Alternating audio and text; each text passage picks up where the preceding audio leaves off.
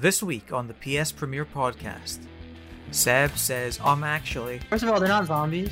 I reveal the real reason I hate Resident Evil 3, I'm a big scaredy cat. and Mitch tells us about the grand opening of his kangaroo and barbecue supplies store. You had a guy with like a massive pair of scissors. So it's like, it's understandable at least why in that context you would run away from them.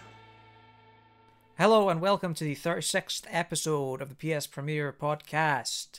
Episode 36. 36. That's a big number. Wow. 36. 36. That's a number of no significance, so I don't know why I'm fixating on it so much. I'm your host, James Smith, and today I am joined by a regular cast of Doreen Ford. Hello, it's me. I'm Dory. I go by she, her pronouns. I've got really exciting news to share with everybody later, but for right now, you can find me on Twitter and Twitch at Declare192. Mitchell O'Brien. Ooh, we're doing full names now.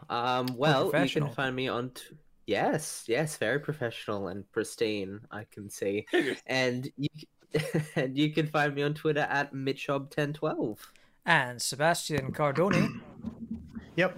I hope everybody's having a great week. I know Dory is. You'll see why. You can follow me at LittleSev93. Great. Yeah, no housekeeping this week. So as usual, we'll just get straight into what we're playing. Dory, do you want to kick us off this week? Sure. I've got a very eclectic list this week. So I'll start off by talking a little bit about Disco Elysium. Not too much, but so I've been playing Disco Elysium for the final cut for the past couple weeks, ever since it came out, and then I beat it. Technically, I saw credits twice. I went back to an important, one of those parts of video games where it's like, if you do this thing, then you can't come back, and blah blah blah. So I reloaded that save point, and then I had a very different ending, which was very fun because I'd actually never gotten that ending before. So it's a very different ending for me. So I've now beaten Disco Elysium 3.5 times, kind of. Something I wanted to talk about with it, though. What's that? Yeah. Jesus. Yeah. Something I want to talk about is that there was a big situation going on with Disco on the PS4, and I'm only going to glance over this in the future when I talk about it more. But basically, there were some bugs that were in the game, and basically they were causing people to not be able to get certain items that were very important for certain quests. You can find a lot of discussion about this on the subreddit for Disco Elysium. So I was keeping up to date with that. Luckily, by the time I finished, all the bugs, pretty much all of the bugs, were patched, and the game is very playable now. You had to like press X. I know it doesn't sound significant, but in a 20-hour game where you're constantly clicking the X button, having to click it twice instead of just once to check out an individual thing in the environment can get very frustrating. So they fixed that, and now it's smooth. It's smoother UI. They patched the major bugs that were stopping people from doing certain side quests or certain getting really important items like your badge. So I just kind of wanted to say it was a little bit of a mess, but I don't know how to pronounce the developer's name. Zaum, Z-A-U-M. They came through. They dropped 2 patches in one day. I've never seen a studio do that before, but they literally dropped patch 1.3 and 1.4 on the same day, and pretty much fixed most issues after about a week of issues being complained about. So very good service right there to all the fans, which I certainly appreciate.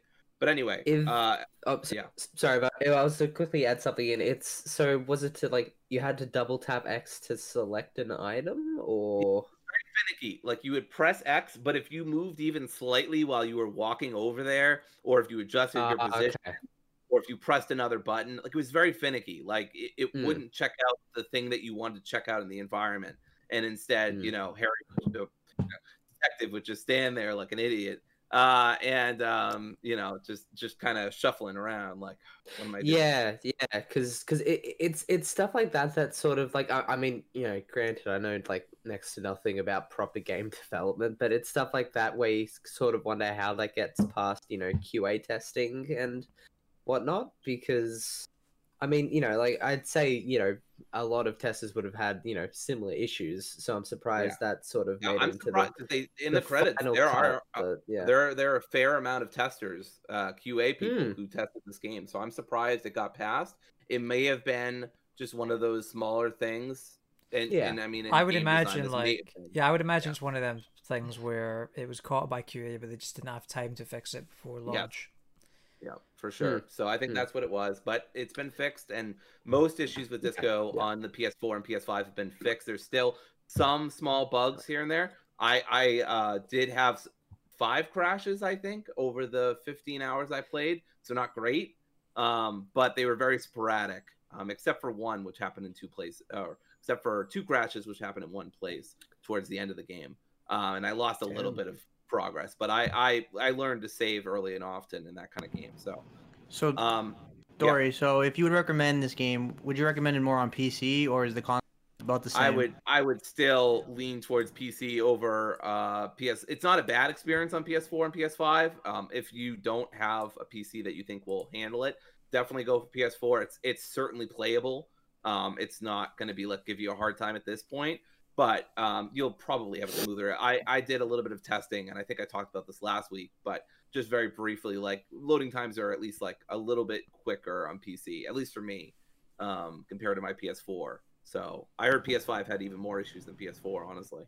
Yeah, I heard that too. Really? Yeah. So I that was their first game.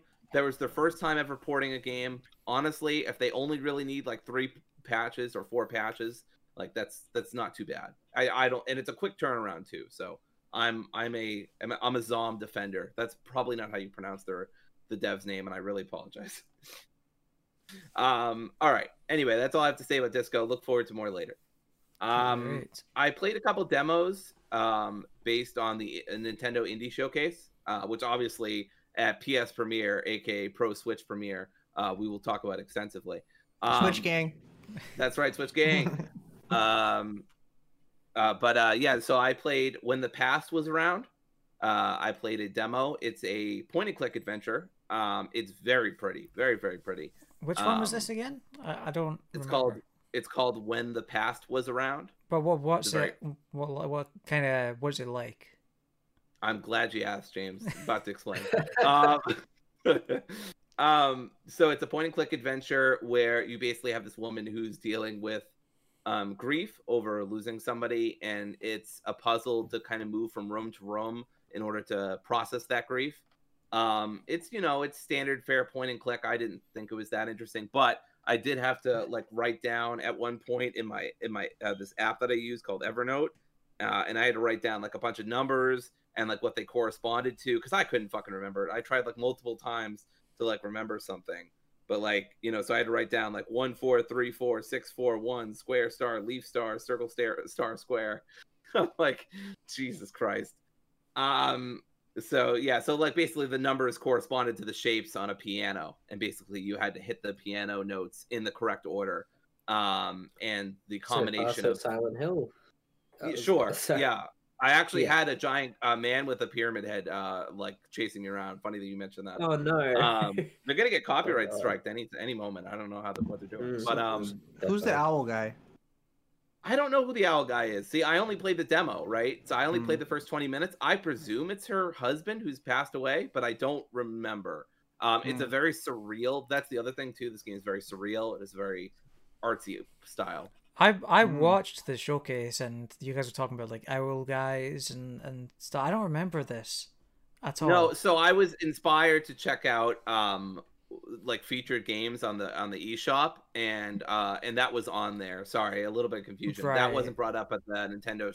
That one of these games I'm about to mention was, the other one wasn't. This is the one that wasn't. That makes sense. So, yes. The other one that was. Oh, sorry. Sorry about that. It looks like it's only an hour long too. It looks like a nice. It's not. Yeah, the demo is only 20 minutes, 20 minutes, and that's because I'm not very good at puzzles.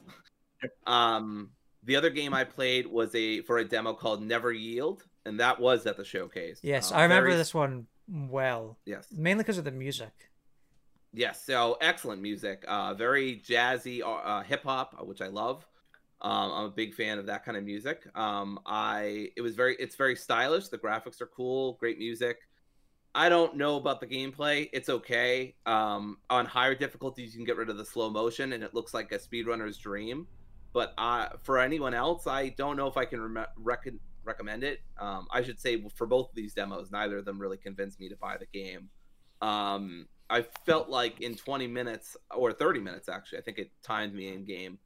But I got pretty much everything I would get out of this game. I can't imagine it offering too much more. But it's a good soundtrack. You should go pick up the soundtrack and support game dev. That's like color. That's the vibe that I got from the demo. Was like the gameplay looks a little bit. It looks fun. Doesn't look incredible, but the music is, at least from the I think 1 or 2 tracks they had in that trailer.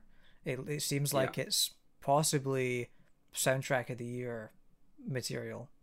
Yeah, it sounded really good. I really enjoyed it. They didn't have too many different tracks, which surprised me, but what they did have was really good. And so I was really I liked it. I enjoyed it. I don't know that I could like fully endorse playing it, but check out the demo. Maybe you'll like it. And on higher difficulties, like I said, you can remove slow motion. And it's probably a better experience for some folks. I had a conversation with one person who was complaining about slow motion, but I didn't mind it. It helped me.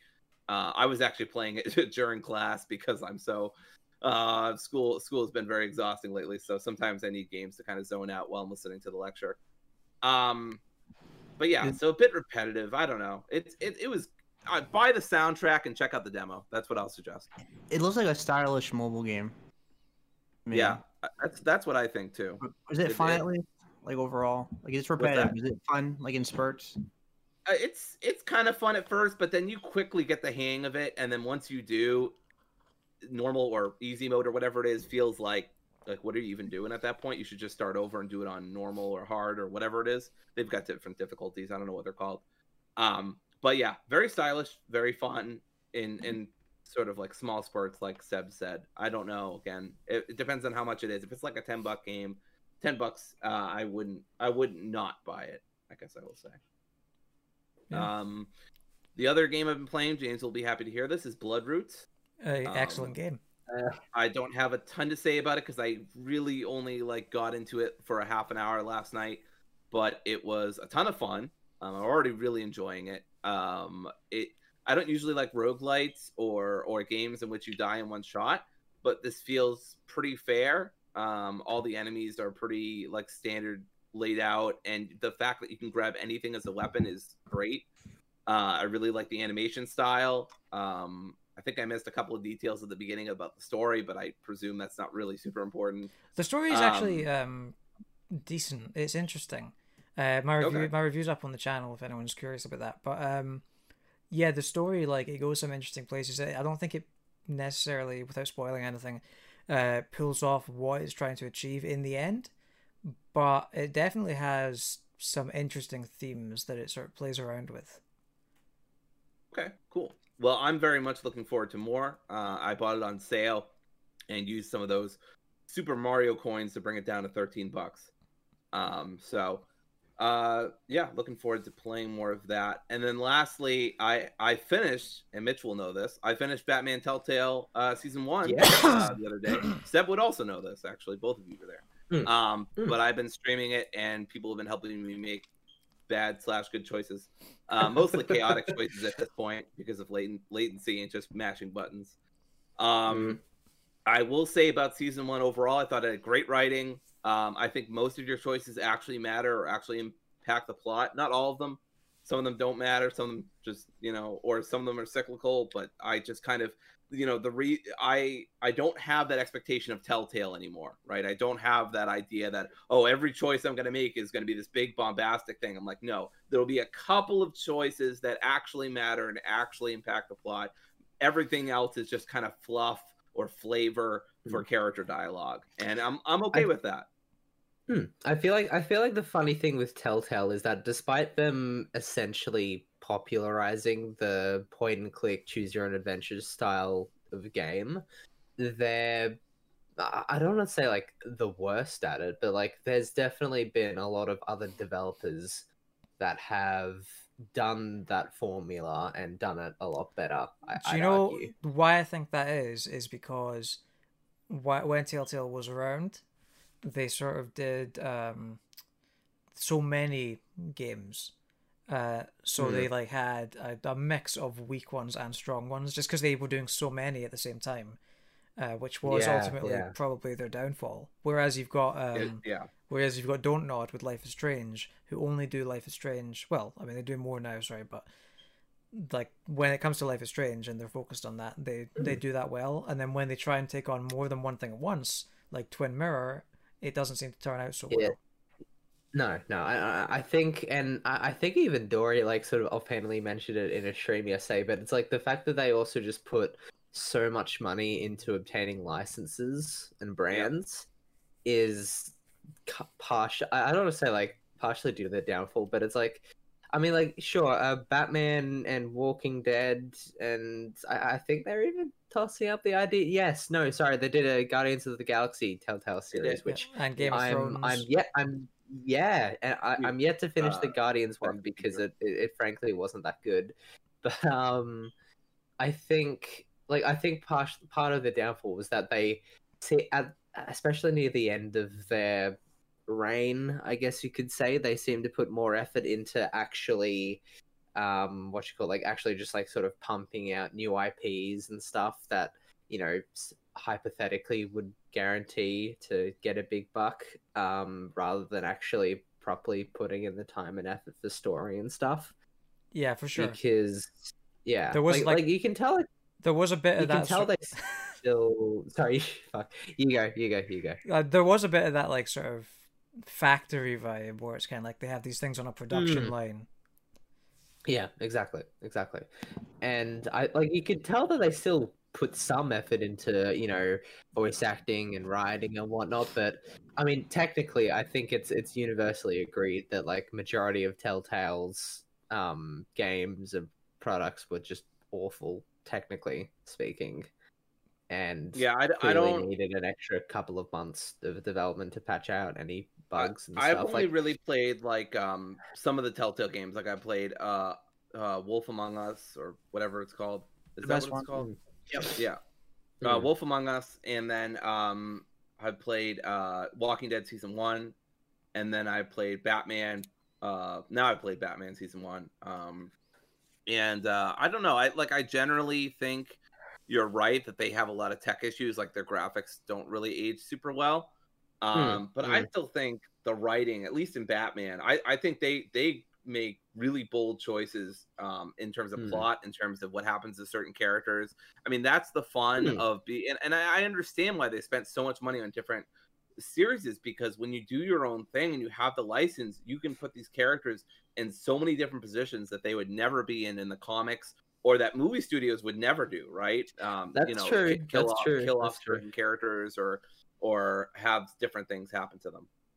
I think the most groundbreaking thing, you know, that I gravitated towards, at least when it released, was that it was probably the first major example of like a popular media, something in like popular media or whatever the correct term is, where it was actually like a proper like rated M for mature game, or essentially like starring Batman, because, you know, like literally like the first 10 seconds of the first episode, someone's like someone's brains get blown out. Yeah, exactly. And like, I mean, you know, like seeing that for the first time was like, oh crap! So this is what they did it before Arkham Knight did. Yeah, and before Arkham Knight did a lot of things wrong, but that's another story for another day. Yeah. Anyway, so I really I really enjoyed my time with Telltale. I don't think I would have played it, or I would have been as excited if I didn't have the group play option, which is finicky because the Telltale network doesn't work super well. I had to disconnect at least once every stream, if not twice. I wish they would fix their service, but I know they're never going to. There's probably just no incentive economically for them to do that, so I'll just accept it. But I'm really excited to play season 2. I was going to say something. I guess, you know, one of, and I brought this up in your stream yesterday, Dory, but there's, without spoiling it, there's like certain scenes in Telltale games and episodes where, like some really brutal stuff may happen, and like granted, it's still like haunting and like brutal and whatnot, but then you've got with the graphics and art style and whatnot, I'm not sure what it is really, but you have like splatters of blood, and it's supposed to be like really haunting and gothic, and then it's just like you can tell it's just like a JPEG of like some red sort of that's been splashed over an object. And I mean, for me, I wouldn't say it took me out of it, but like there was a point where I'm like, okay, if this had either better texturing, better lighting, or something, that like the proper horror of that moment could sort of be brought out a bit more. Because I mean, yeah. You go. Go ahead. The problem with Telltale is somebody that I beat every single Telltale game they ever made, and they're using a really old engine, and that's why they had a ton of technical issues for the longest time. It was a nightmare. But the stories were great though. It's really weird though, because like, and it's kind of sad that I'm sure when like before they shut down, they announced or something that they were putting The Wolf Among Us 2 on a new engine. I think I know they announced something like big that Wolf Among Us 3, yeah. I mean, it's still coming out. Like they're working on it right now. But supposedly, yeah. I'm still really foggy on like the story behind that development of the studio coming back. Like, is it the same people? Is it just another company using the same name trying to bank off the legacy? Like those are the questions that I would like answers to, and they're probably out there. It's the latter. Yeah, like it's the latter. Like it's basically a completely new company. They do have some people from the old Telltale, but as far as I understand, most of it is new people, new studio. It's not the same old team. Yeah, but it was management. Yeah, it was LCG Entertainment that bought them out, but they did have a skeleton crew when they technically went bankrupt. So there was still some people that stayed behind. But a good example of the new engine was Walking Dead: The Final Season. That game ran really well. I know that it wasn't just them that worked on it, but like that's what their games would look like in this last generation, had they not gone bankrupt. So I really that game looked really nice in the cell shading and everything. It was impressive. Definitely. So I'm excited for Wolf Among Us 2 for sure.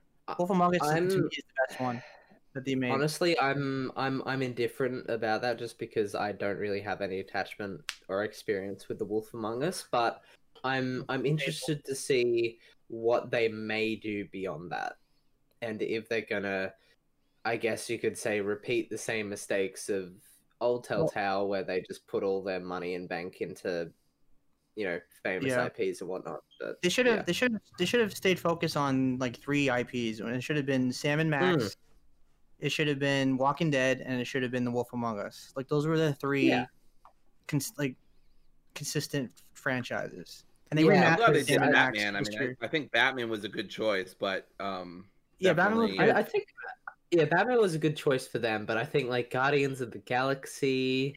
They made a lot of bad choices. I'm not. Yeah. The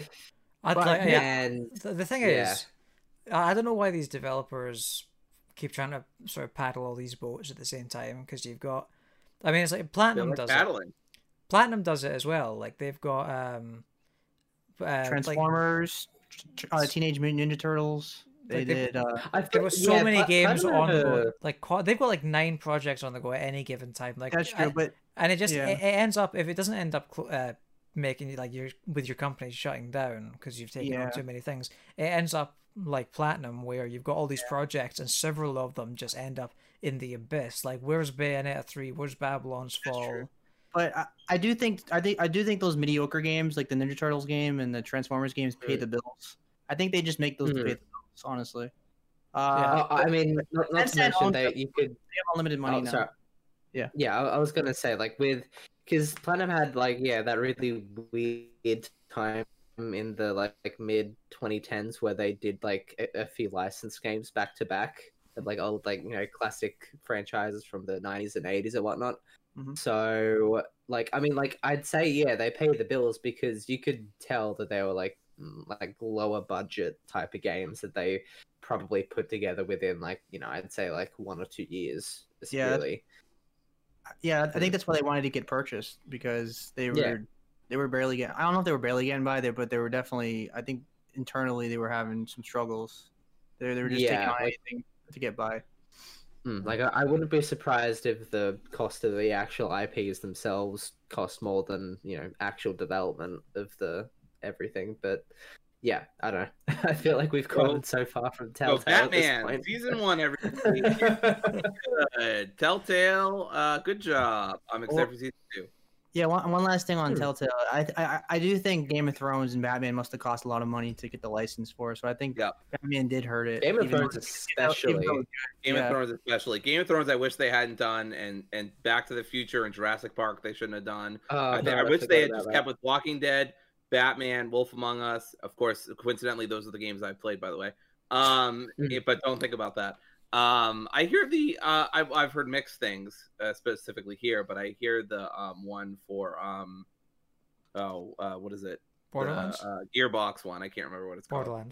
Borderlands. Mixed things. That game is universally loved. Yeah, it's probably just me. I hate it. It's probably just James. Like it. Yeah.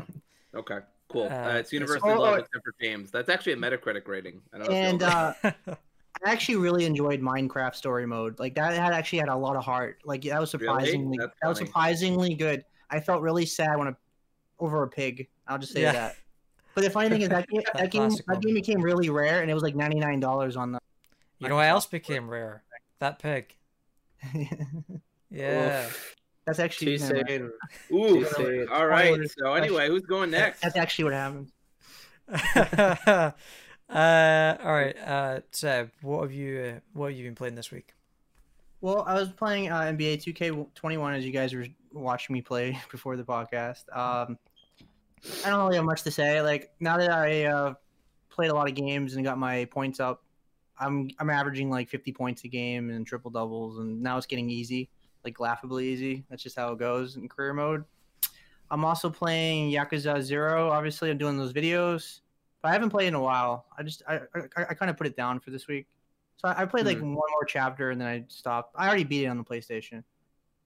Quick question with Yakuza 0. Sorry, how long does that game take to beat? Because I've got Yakuza Like a Dragon, and I also just bought Yakuza 0 like a couple of days ago on sale. I haven't like picked it up. Like I haven't properly played it yet. But like how?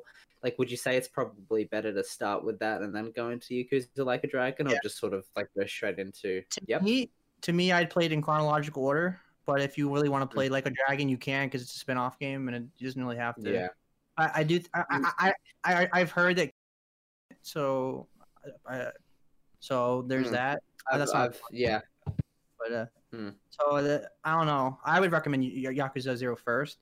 In terms of how long it is, it's really dependent on you, because there's a shitload of side stuff to do in that game. There's a big like city map, and you can do all these sub stories. So it's totally up to you. If you were just doing the main story, it's probably in the 20s. Like maybe 30s. If you're watching all the cutscenes, you're not getting bored. Because I know that game can be, those games can be very slow. Like the cutscenes do wear on you, because there is like 10 minutes where you're just putting the controller down and watching. Even Like a Dragon's like that. So just keep that in mind. People don't know what they're in for when they get in that series. Like that game, it has like the Metal Gear Solid like flavor, where you're just literally put the controller down for 10 minutes and watch. I love Metal Gear Solid 4. Let's go. Yeah, so the combat's really fun, and like it's crazy. You know, it's wonky. It has like, it's serious but also goofy at the same time. It's really great. It's a great series. I can't even say it's underrated anymore, because now there's a million ways to play it now. Now it's on Game Pass and PC and PlayStation. So, but bring popcorn. Yeah, definitely. Yeah, it's very much so a movie or a TV show in a game. So yeah, So I would start with the zero. So I'm also playing Skyrim on Game Pass. I was just in the mood to play it again. I beat it like 5 times, but I don't know. It's like Resident Evil 4. I just get the itch, and they know it. That's why they put it on every platform. Yeah, but I'm trying out a thief like archer build. So I'm kind of playing the game like a third-person shooter or a first-person shooter because I'm literally just using a bow and aiming with a mouse and keyboard. So it feels like I'm playing like a slow version of Doom. In a way, it's really fun. It's totally different when you play with a mouse and keyboard compared to a controller. Yeah. Yep. So I don't have to say much about Skyrim. You guys probably all know what Skyrim is. Everyone's played Skyrim, right? Yeah. What's the Skyrim? I may not have Yeah, played Oh my Skyrim. god! Oh my god! I mean, you I haven't played Skyrim? Really? I don't think I've ever played Skyrim. Have you ever played Elder Scrolls, like any game? I remember vaguely playing Elder Scrolls when I was younger. I don't remember which game it was, but I don't think it was Skyrim. It was probably Oblivion, I would guess. Yeah, I think I played Oblivion. I think, but very briefly, and I didn't get into it. And Oh my god, Dory, look out! That's Todd Howard behind you. He's coming to sell you Skyrim. Oh my god! Tell me lies. Tell me no. Oh my god, too loud. They do have Morrowind and Oblivion and Skyrim on Game Pass now, so definitely check that out. Everything on Game Pass. Those games are great. I was going to say that's everything on there. We're a PlayStation podcast. My kidneys on Game Pass. Game Pass actually having a discount on my kidneys currently. Do you know what though? Like I've played the Amazon Echo version of Skyrim. I don't. Have any of you guys played that?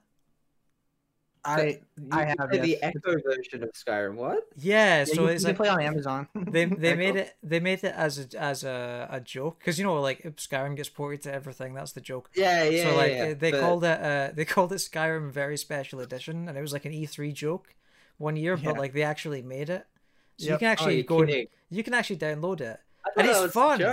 It's fun because it's like a text-based adventure game. Yep. Where you give it commands like go into the cave and that stuff, and it does it, and so it's actually a lot of fun. So does Alexa actually say to you, "Hey, you're awake"? Or no, unfortunately, no, she doesn't. I could probably play it on my fridge. I have a smart fridge. I can probably play it on that too if I really wanted to. You can play Skyrim on anything. I've got a thing on my Echo where I say Alexa, intruder alert. And she says, "Never should have come here." Starts playing the Skyrim combat music. Oh no! So I'm also playing Oddworld Soulstorm, which we'll talk about. So I didn't play much this week. Yeah. Well, you played more than me. That's for damn my sure. usual self. Yes. Mitch, what have you been playing? I've managed to get in a few things actually. I do think I mentioned I beat Ghost of Tsushima last time I was on the podcast, so I'm just sort of working my way through all the open world stuff, trying to hopefully get the plat. Sorry. But speaking of a plat, I did manage to plat Doom Eternal, which I never really expected to do, but by the end it was actually a much easier platinum to do than I was expecting.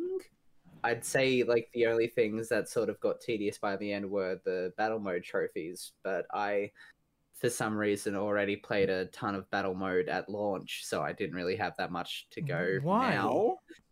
I don't know. I've got no idea. I play it now and I'm like, this is not good. Not good. So how did you handle the nightmare difficulty?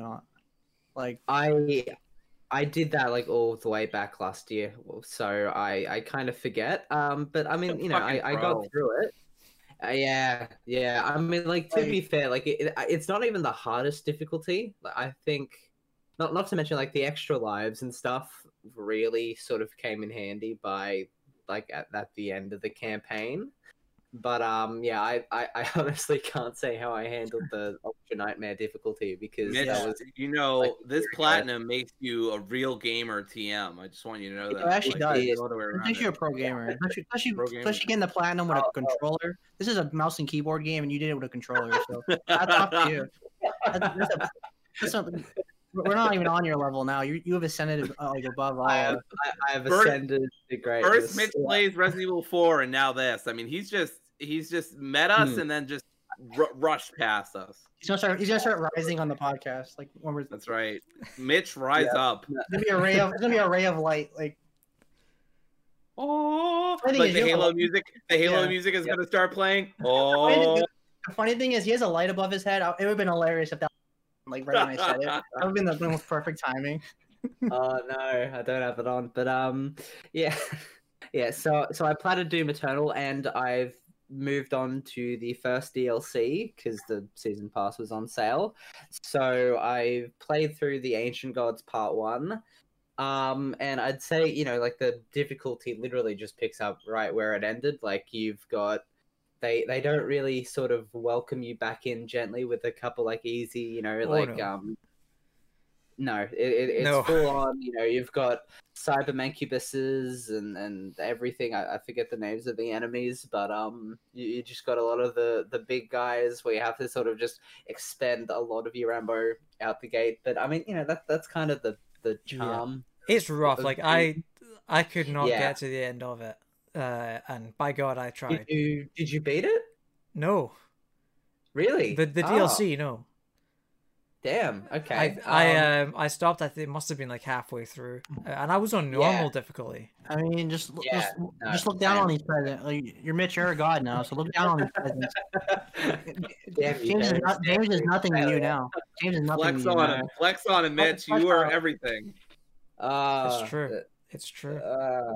No. But yeah, I think, you know, I kind of get where you're coming from though, James, because the DLC I thought that was an Australian thing for a second. I was like, wait, do they have an alternative way of saying I get where you're coming from? Yeah. If not for those... Go ahead. Oh, I was gonna say, if not for those like enemies with the axe, like the Marauder was the name? Marauder, yeah. Marauder. Yeah. Those are the ones that like make the game like 10 times harder than it is. I hate the Marauders. All my homies hate the Marauders. I love it so much, though. I love it so much. Everyone said after they played Doom Eternal that they hated the Marauder. So for the first DLC, they put two. They put two against you at once. And can I be brutally honest right here?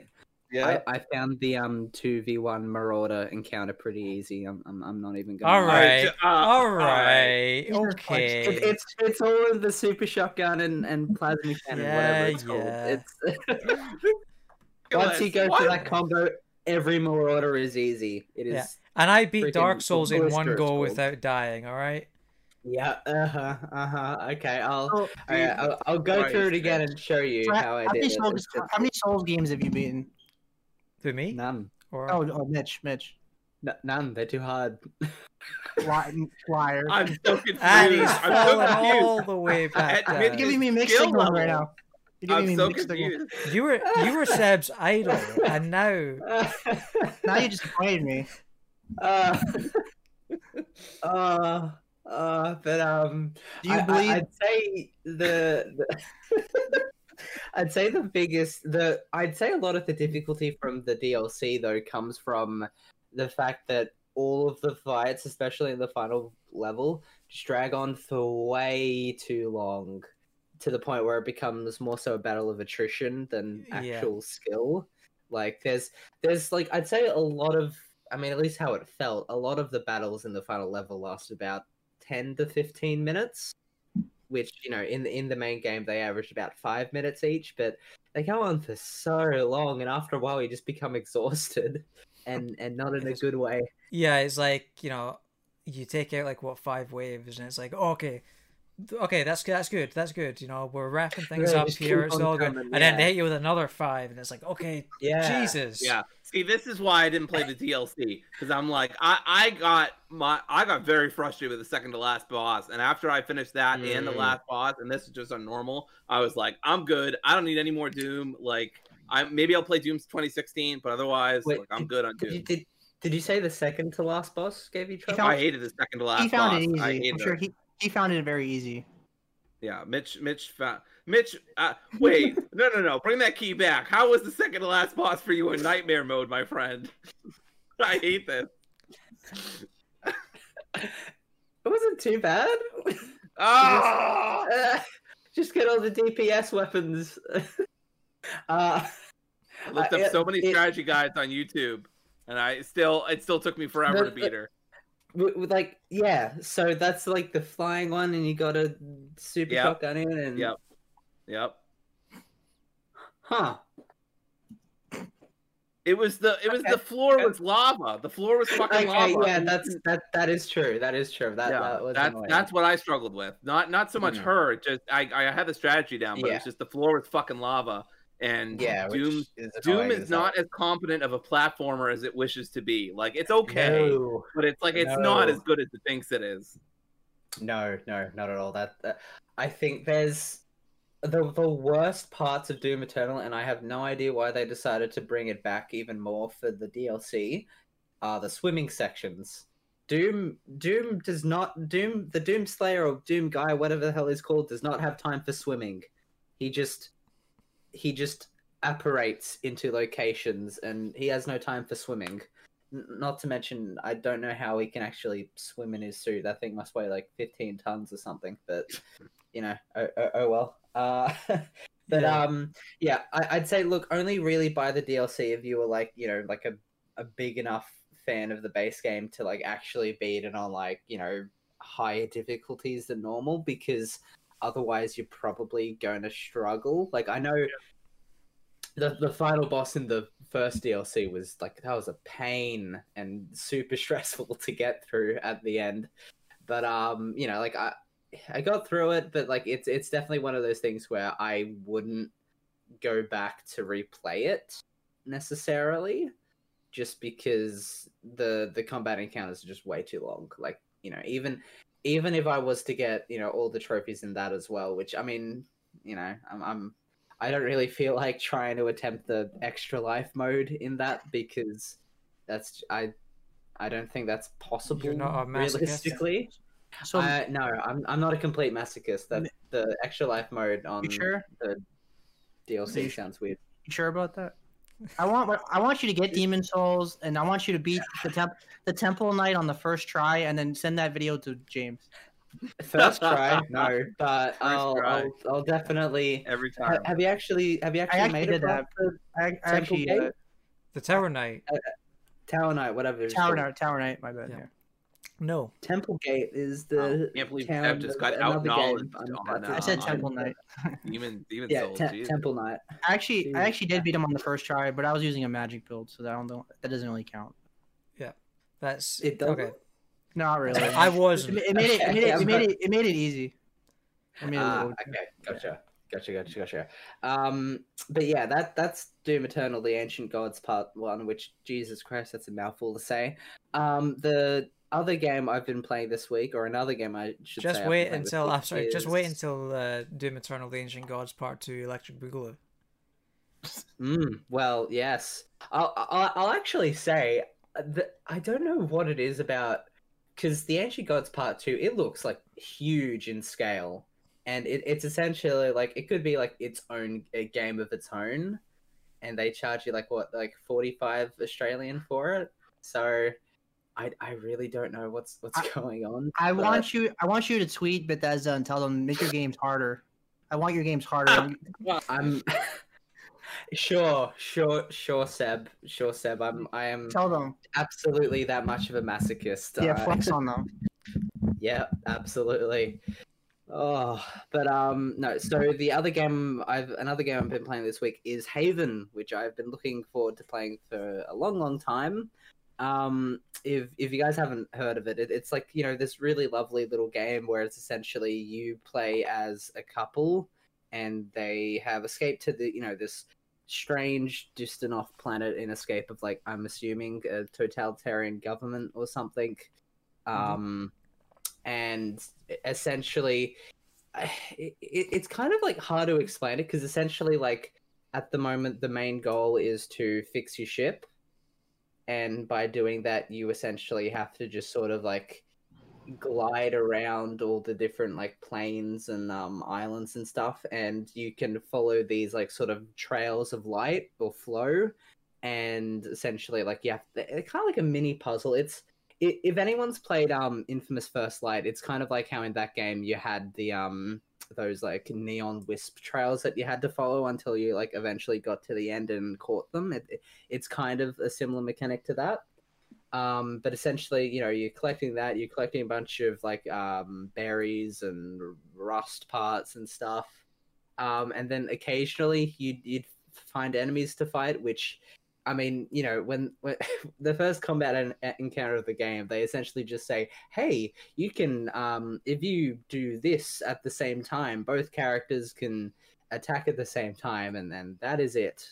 That is all they say to you. They essentially, you have options to like blast or impact or defend, and then you've got a pacify option, which essentially just like cleanses corruption from the wildlife or something. I don't really know, but I think the main reason I'm playing this game is just sort of like for the character moments and dialogue between the two main characters. I'd say that's really why I'm playing it, to be honest. But yeah, like I don't really have much else to say on Haven at this point. I've probably only played like 45 minutes, but I'm looking forward to playing some more. I gave it a try. It didn't click with me too much. The gameplay seems a little simple. I've been thinking about it. Are you playing it on? Yeah, Mitch, are you playing it on PlayStation? PS5. Yeah, PS5. Okay. Yeah. So you bought it? Okay. I think, like, yeah. It is. Yeah. Oh, really? Damn. Yeah. Damn. But yeah, like I think, like it feels kind of aimless at this stage. Like I don't really have a decent sense of where I'm going because there's no map in this game at all, and you just sort of have to rely on vague bits of dialogue from characters like I think it's this way or something like that, and it's just like okay, I don't really know what I'm doing or where I'm going, but all I know is I'm just like sort of hovering over these dust particles or something and getting materials. That's really all I know at this point. Yeah, me personally, I was on the fence because like I saw it came out like $25 and I was like, do I really want this game? What I don't know yet. Still, it seems, at least as it is now, it seems a bit overpriced for the $30 I got it, and even then that was on sale. So it seems a little bit overpriced, but like I'm still at least enjoying it so far. Like I mean, as I said before, it's mainly the interactions between characters that I'm invested in. I think the art style I enjoy, especially like with the little character portraits that come out, but the actual models and textures themselves are very low. I don't want to say low res, but like they have no detail in them at all, really. No, they don't. So yeah, so like it kind of like takes you out of the experience, like when two characters are talking. So you've just sort of got to like focus on the character portraits instead. Yeah, and then it makes How's the How's the soundtrack? I'd say it's pretty good so far. Like I mean, like there's outside of like the main menu thing, there hasn't really been anything that's caught my mind. But like it fits the vibe of like this like sort of really nice and at the moment like sort of comfy and cozy type of adventure, if you want to call it that. Like I haven't really had like it's no Persona 5 or anything where you've got like music tracks that you can like sort of bop to and have fun with, but like the soundtrack's fine. Like I'd say the art style and writing are probably the best things this game has going for it, despite the lack of textures and detail. But I think like I'm looking forward to playing more, seeing where the story goes, because I think that's really the main reason why a lot of people would be playing it, because I mean these characters have a lot of qualities that endear you to them quickly. They're not they're likable, they're relatable enough, so it's not like not necessarily a matter of like, oh, I have to like play an hour to properly get into these characters. Like the writers know that like they've posed in a way where you can almost immediately get attached to these characters and like their relationship with one another. So it's a nice little game. I think the reason that I checked it out initially was because of the developer's previous game, because it's made by the Game Bakers, I believe. It made Fury. Fury it was, yeah. Which I never finished, but I enjoyed that game. This game is nothing like Fury. The art style's similar, but yeah. Fury, it's spelled like it's with an I. Yeah, Fury is that boss rush game. It was a plus game, I believe. Yeah. I get it. I see it. Oh yeah. Yeah. Okay. It's a very similar art style. I get that. Yeah. Yeah. Okay. That's not too bad. Similar art style, very different game. Definitely. So yeah, that's, we're gonna go from the nice and cozy atmosphere of Haven straight to Outlast 2, which is a game I just beat yesterday. And I honestly, I went into this game expecting to not like it at all, expecting that for it to be severely, overpaced and very, very long and mentally and scarring. relentless. Yeah, I mean, it kind of was in some ways that, but I kind of love this, which is not something I expected to say at all. An unpopular opinion, possibly. Yes. No, I definitely think it's an unpopular opinion. Like, I think the general consensus. Sorry, the consensus on Metacritic is 75%, and on Steam it is 9 out of 10. From what I gather, most people think it's okay. That's the vibe I got from it as well. It sort of ranges from good to meh in terms of the scale. Like, some people do not like this game at all, which I can understand. Like, not even just because, not even if I was to say, oh, it's too dark and gritty and gruesome, and no, I there's certainly, I can totally get why people wouldn't be into the constantly running away and having to hide and whatnot aspects of the game. But I think, look, as someone who's played through the original Outlast in like 3 or 4 times to try and get notes for it and stuff for a video, I really want to actually, start from scratch again now with my script. But I think so. I beat the base Outlast game in just under 3 hours, which was a lot quicker than I ever expected to finish it. And I'm not going to spoil it, but the first game ends in a way that would be very unsatisfying if it weren't for the fact that it had a DLC that essentially concluded it. It's essentially it's the opposing force to Outlast 1's Half-Life, essentially. Second, Mitch, this was banned in Australia. How did you get your hands on it?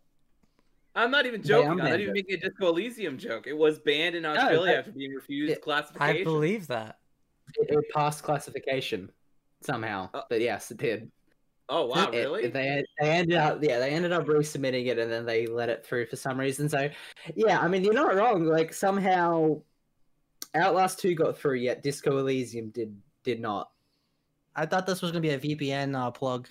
Oh, if you get VPN, you can.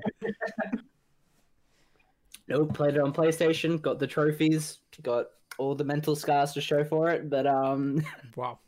Yeah. I'm a big scaredy cat. I can't make it 5 minutes in either of the Outlast games. So I'm amazed. Honestly, I'm a bit of a masochist when it comes to proper horror games. But I think, weirdly enough, the main reason I gravitate towards horror games is just because of their stories and lore. I don't know why, but, gotta love, an evil administration with a biohazard gone wrong or something like that. But I think the thing with the first game is that there's no real coherent story, especially now that I look back on it. And there's 0 themes, whatever, to show for it in the first game. I think I found in the first game there's a painting of what's his name, Prometheus having his sort of kidneys ripped out by one of Odin's ravens or something, which, and you weirdly find a bunch of excerpts from Frankenstein. So I guess at the end the writer or developers just sort of said, hey, we should include some themes or thematic elements in here. So they essentially just shoehorned in this sentiment that, oh, maybe the big bad main scientist feels like he's a modern day Prometheus and he's created a monster and whatnot. Woe is he. But I feel like the one of the biggest improvements that Outlast 2 makes immediately is the fact that it has themes, and it has concrete themes, and I love the hell out of it. I don't think they properly execute their themes all the way. I think there's still some stuff that they leave hanging, and they could have possibly done a bit more with, but that being said, you know, they do a lot of stuff in this game, a lot of messed up shit. So I'm not gonna blame them for not going any further with any of the stuff. But yep. Do you think somebody should check on the developers and make sure they're okay?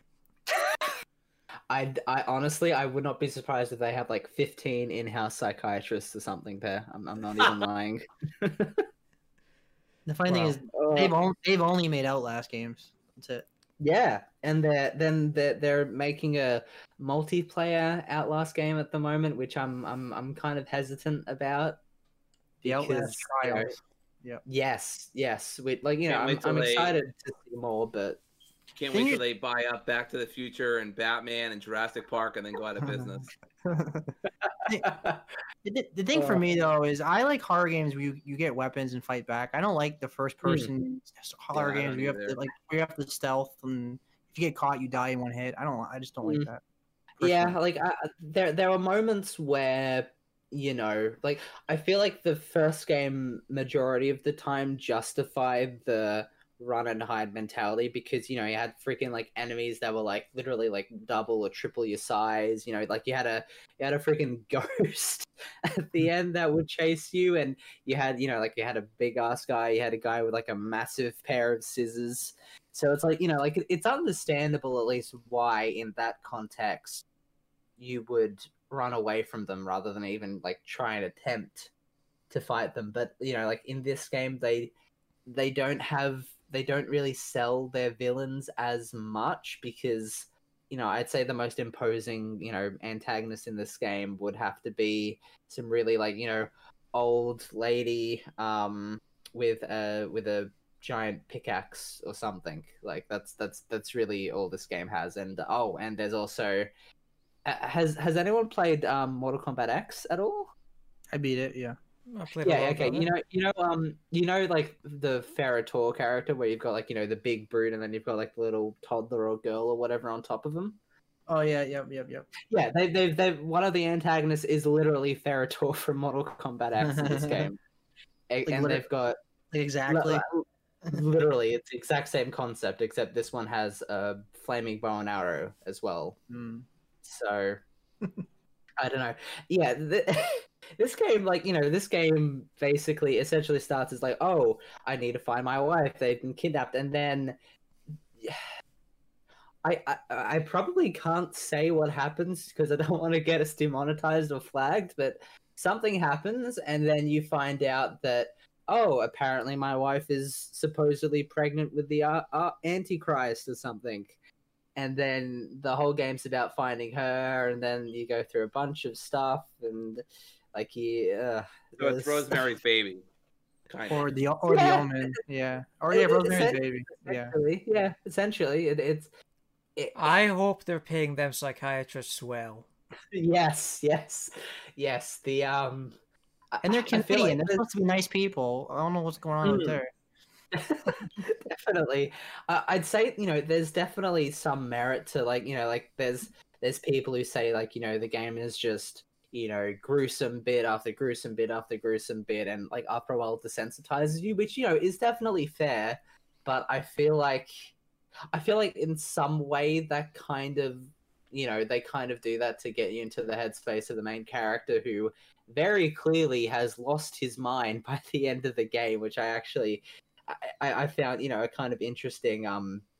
There's a few like legitimately sort of like, you know, like haunting visual moments, like where, for instance, you'll see like, you know, I'm not gonna say it just because it's super gruesome and brutal, but you have someone, a character, supposedly hanging themselves on a tree in the distance, and then you walk past like another tree or whatever, and then like it's gone. And then it's like, okay, you know, like, you know, is what is real by the end of it? Mind games. I love that shit.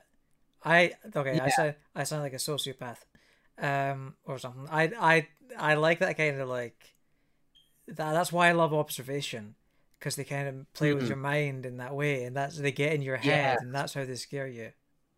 Yeah, I'm not. Yeah, like there are a few moments, especially near the end of the game, in like these nightmare sequences where you go into the school or whatever, where I'm not sure if it was just like my lack of, navigation skills, but there were points where I feel like the layout of the rooms were changing as I went around, and seeing as like everything's pitch black, you can't really sort of take account for that. So there'd be moments where like you'd walk down one hallway and then something scary would pop up, so you start running back the other way, and then you sort of go, wait, did that hallway change? Was that door always there? Like you sort of questioning your surroundings and all that, which is always good to have in a horror game.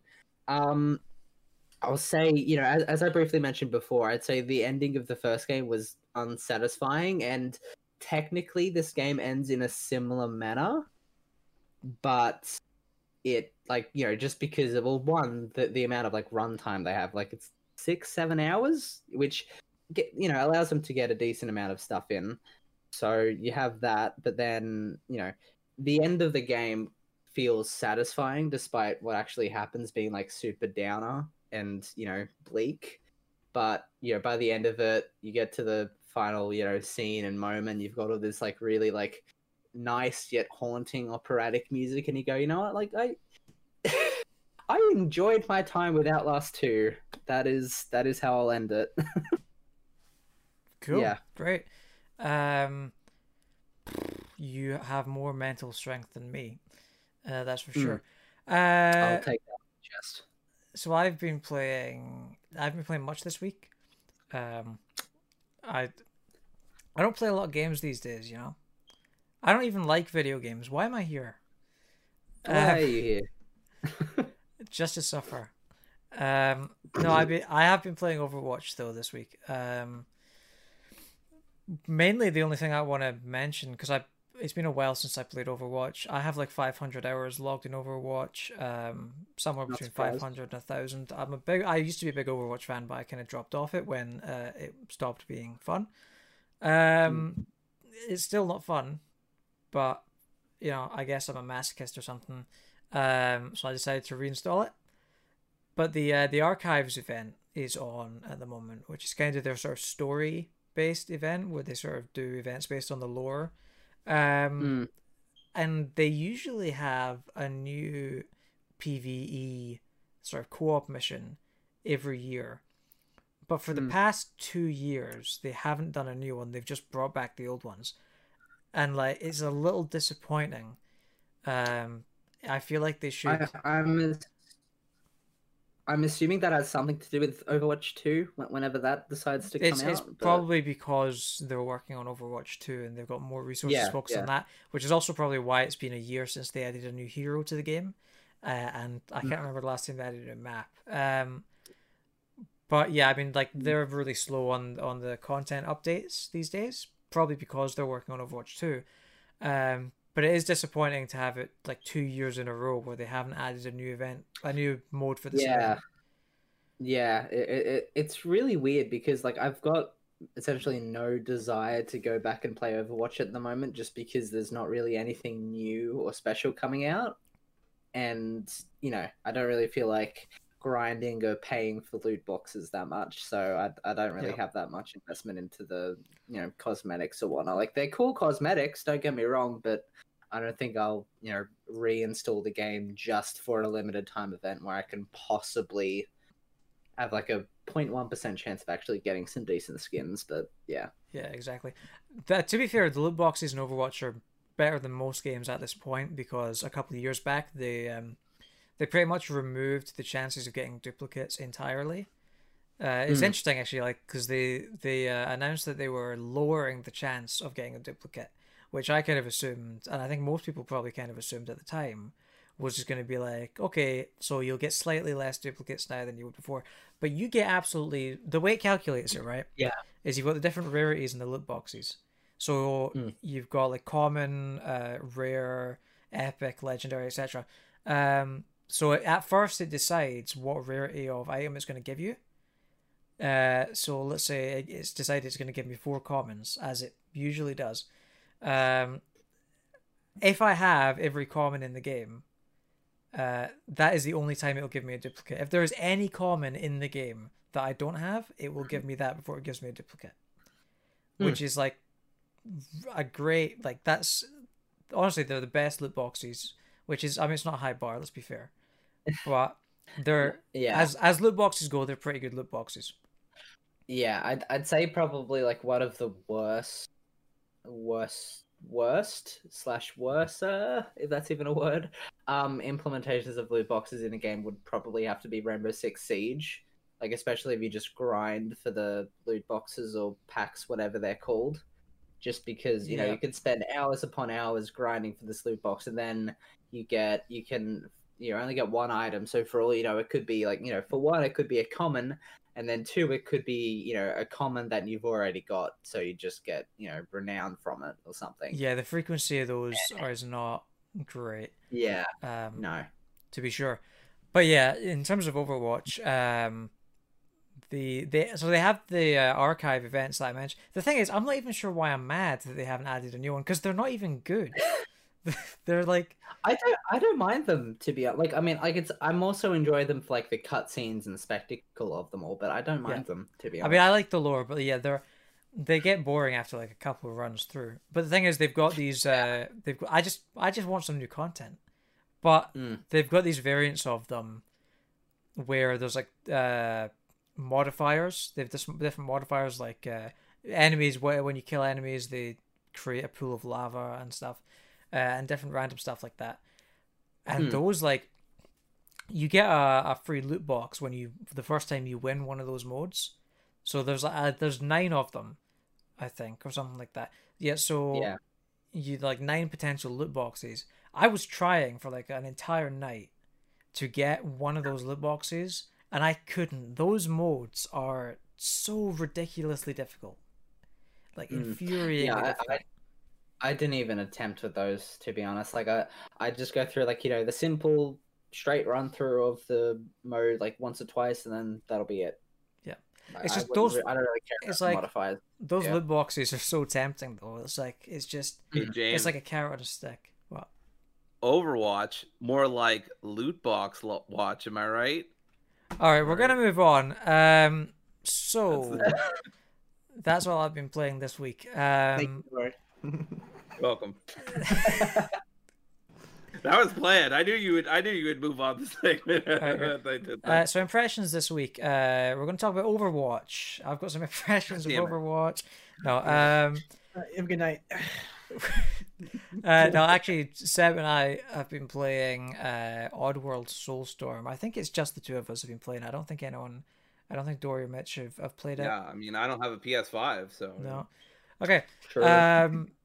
Yeah. So Seb, any thoughts on Oddworld Soulstorm out the gate? Out of the gate, I would say it feels very old school. It feels like a PS1 game with PS5 graphics. It definitely reminded me of the original game, but although I have very vague memories of the first game. But my first impression of it is, first of all, the story and the themes. You know, because the Madokans are like, you know, these spiritual, like, native beings, and then you got the Gluckins, which are like the big corporate, like, people that enslave them. So there's this theme about oppression, because Abe literally has like his mouth stitched together, which is a sign of oppression. And so I always like that theme that they had in these games. The game is very hard. Like, it has a lot of gotcha moments. Like, it kind of reminds me of Limbo or Inside, where you just like you're running and then like something just falls on you. But I would say the checkpoint system is very fair. Like, I think they put you in the right spot usually. Although it's almost impossible to keep all the Madokans alive. I'm saying it wrong, I'm sure, but it's really hard to keep all of them alive. Like, I literally finished the second mission with like one dead. I got so pissed that I couldn't go back. And the thing is, I couldn't even get past the second mission because I didn't even get to the bit that you're talking about.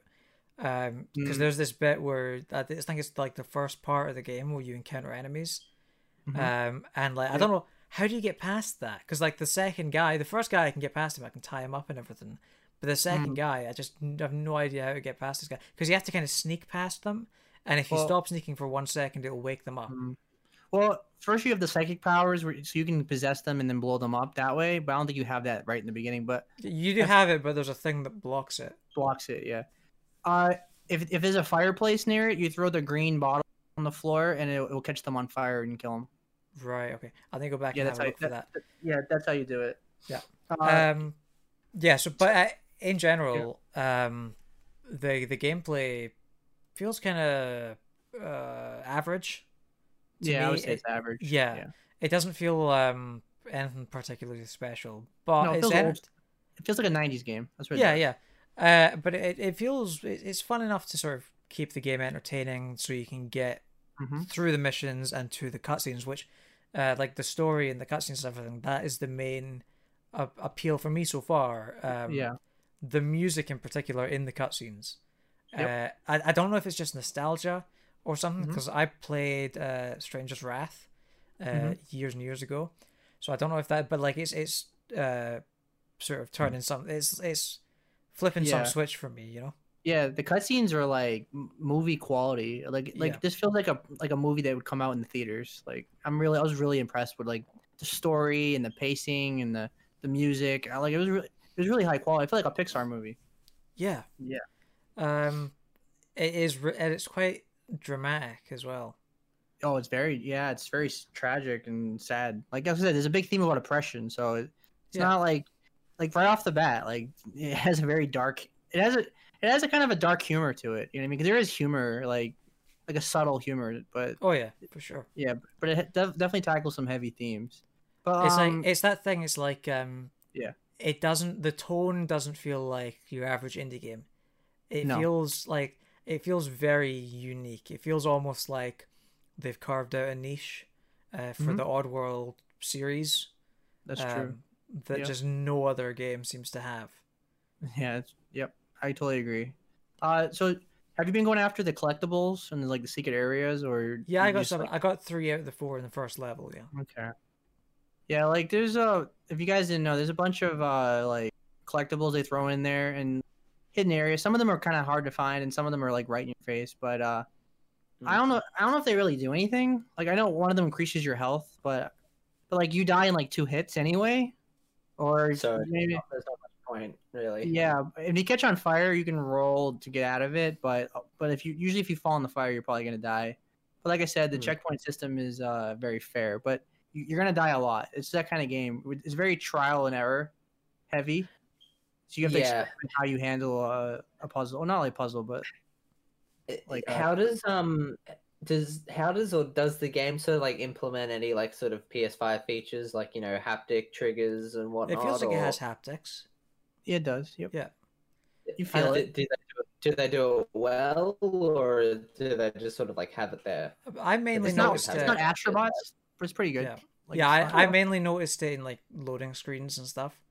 The thing is, I'm not the best person to ask that because I'm so used to it now that I don't even think about it anymore. So like, it doesn't blow me away like Astrobot did. Like because I've been using it for like 6 months now, or almost 6 months. I can't even imagine what those haptics must feel like. I hopefully someday, someday.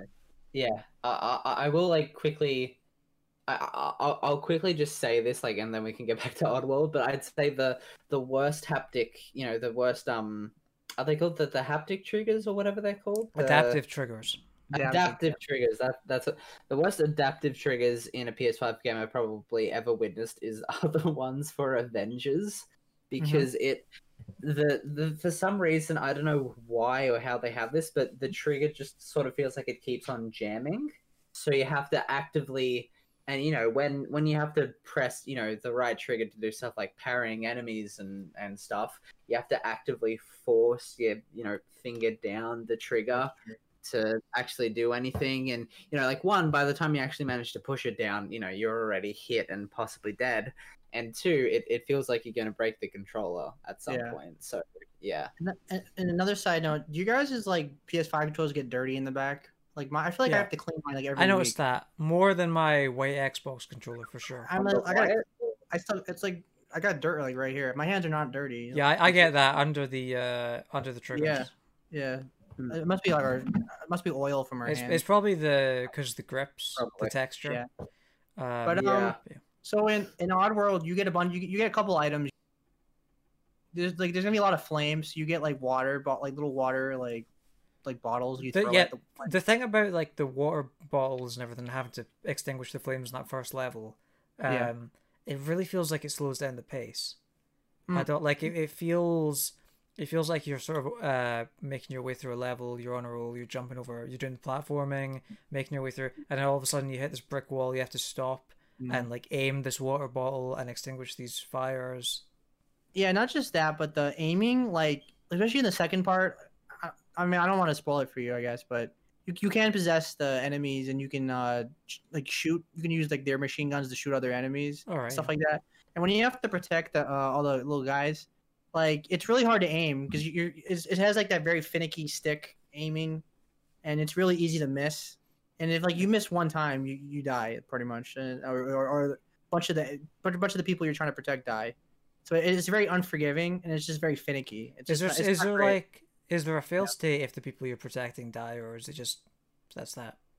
I feel like I don't know if it happens if you get the 0. It'll probably get a game over, I'd imagine, but. You nothing. There is a trophy for saving all of them at the end. It's gonna be a very rare trophy, but other than that, I don't think you have to do that to complete the game. I think it's more of a personal pride thing, like, you know, that you didn't save like most of these people.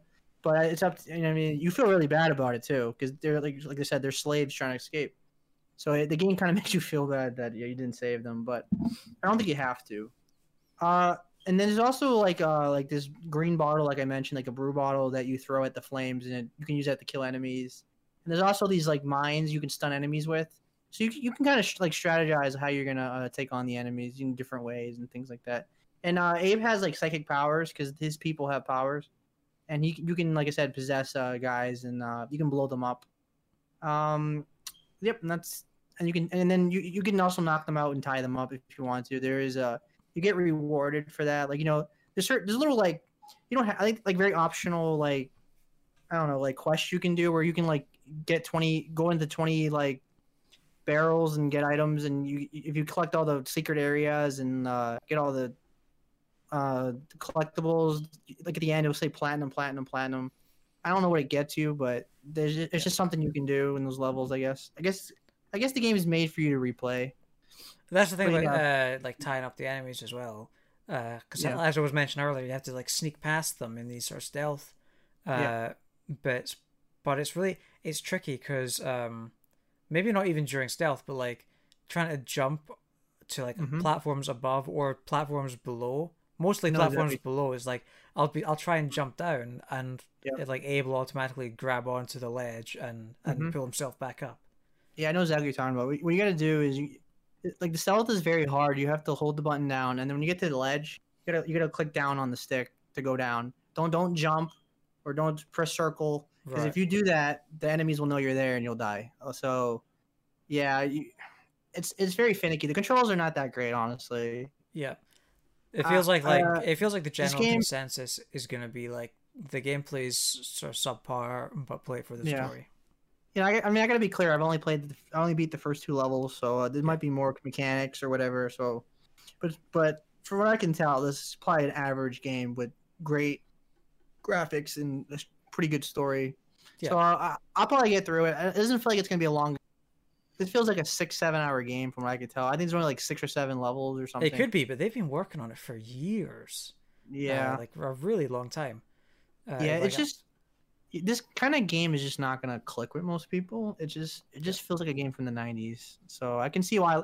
I haven't seen any buzz on this game. This game came out on Plus, and my Twitter, like, I follow a lot of PlayStation guys and girls, and I don't see anything. Yeah. I was gonna say IGN gave it like a 7 out of 10. So it doesn't seem like people are like over the moon about this for however much space it took up in the PlayStation. It very much sort of seems like the embodiment of a 7 out of 10 game from like what I've seen and heard.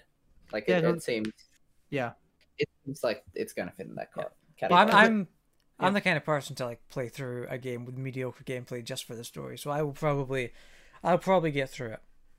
Yeah, I mean the level is only like half hour long. It's just that there's a lot of parts you die. Like if you were like that good of a game, like that great at this game, you can probably fly through this game pretty quickly. But it's not that kind of game. It's very much so an indie game with a AAA coat of paint. That's pretty much what this game. Yeah, for sure. Yep. Yeah, that's all I got to say about this game. Likewise. So Mitch, you've been playing the RE-verse beta, is that correct? Yes, in quotation marks, because I've got no idea of what I played was like what It's the the best actual Resident Evil game I'm final. hearing of all God help time. you. Is that correct? God help you. I'm hearing reports that this is the best Resident Evil game we've ever had. You're taking one for Oh, the team right now.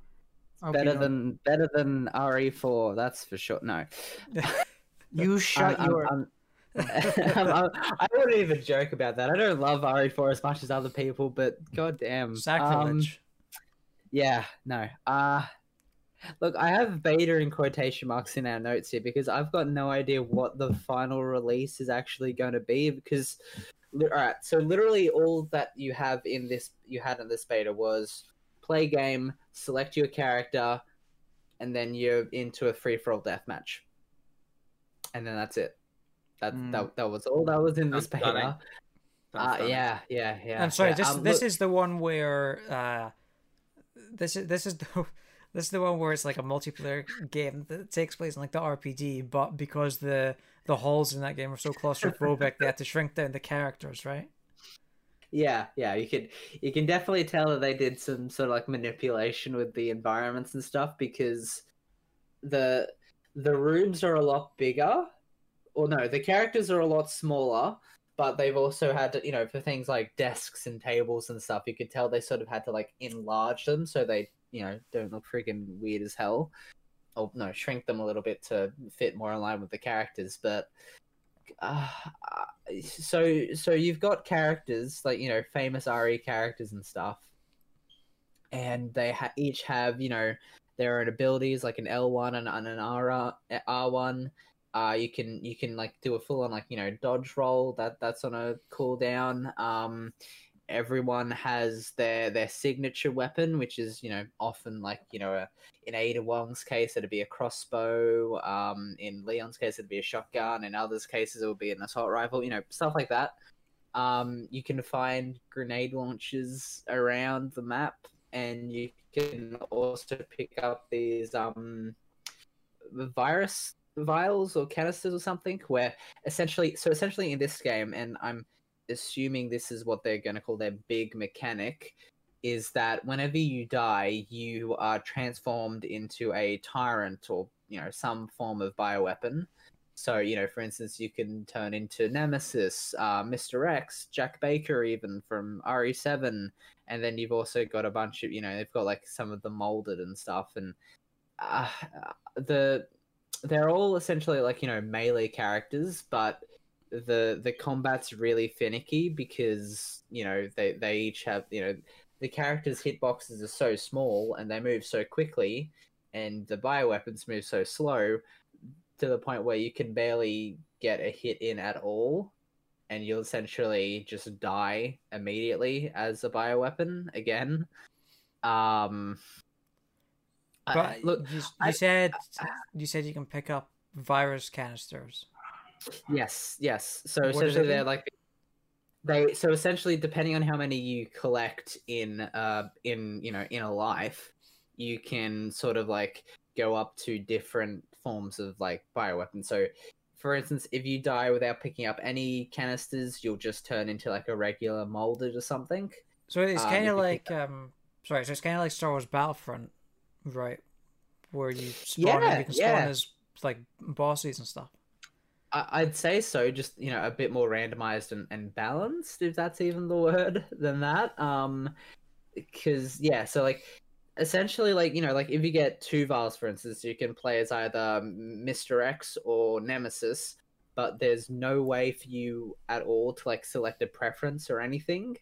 So you'll just it's really just a toss of the coin as to like which one you'll transform into, and if you either don't know how to play Nemesis or Mr. X, or you don't like playing them, then tough luck, because that's who you're stuck as.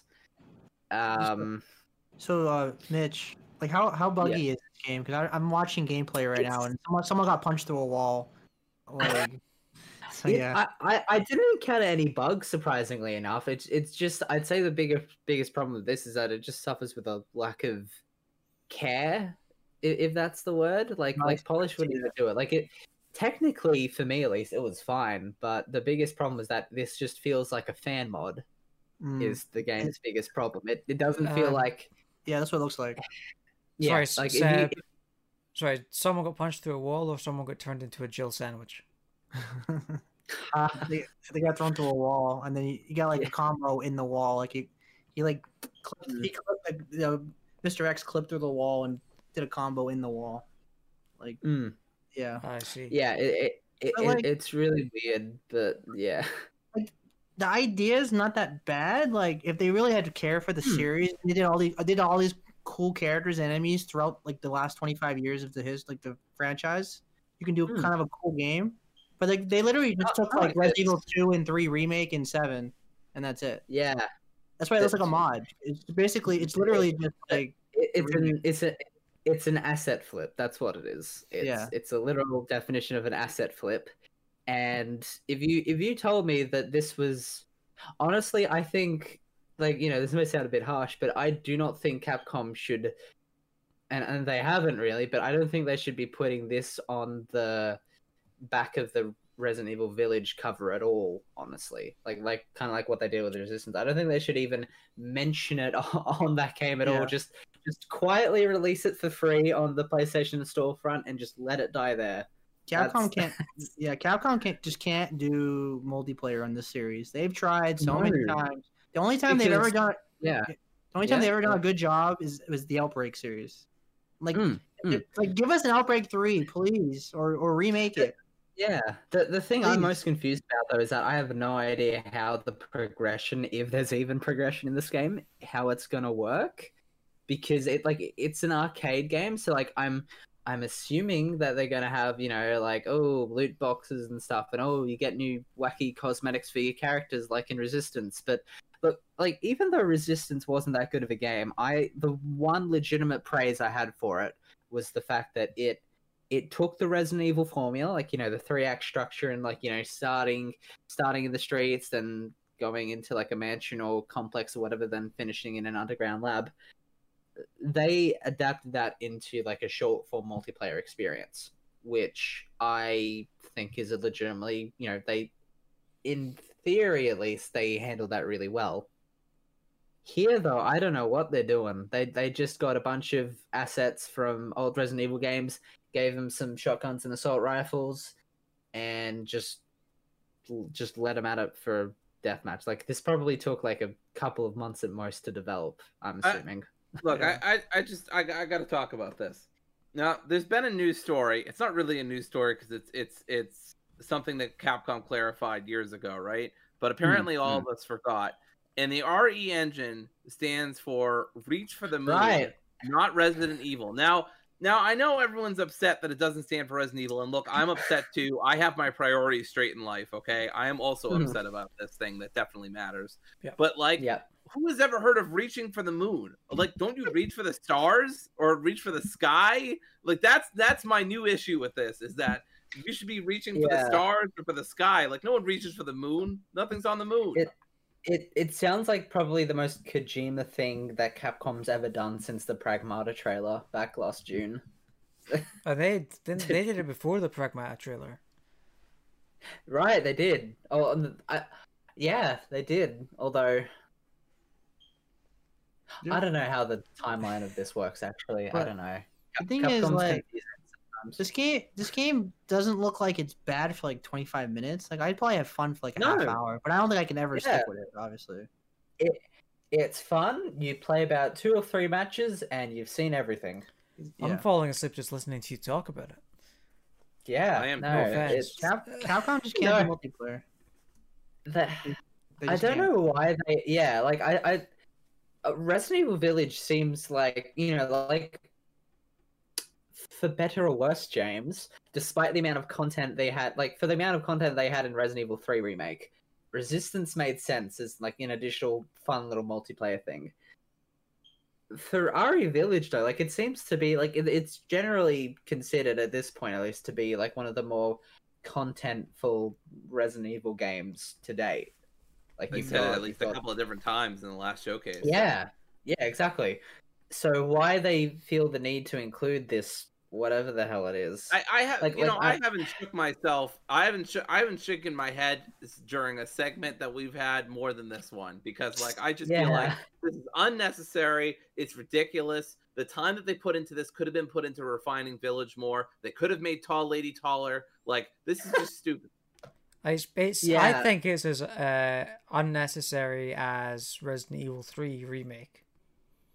All right, so we're moving on with the next segment because James made an obvious joke that I was hoping he wouldn't make. Are we actually moving on? Do you want to move on?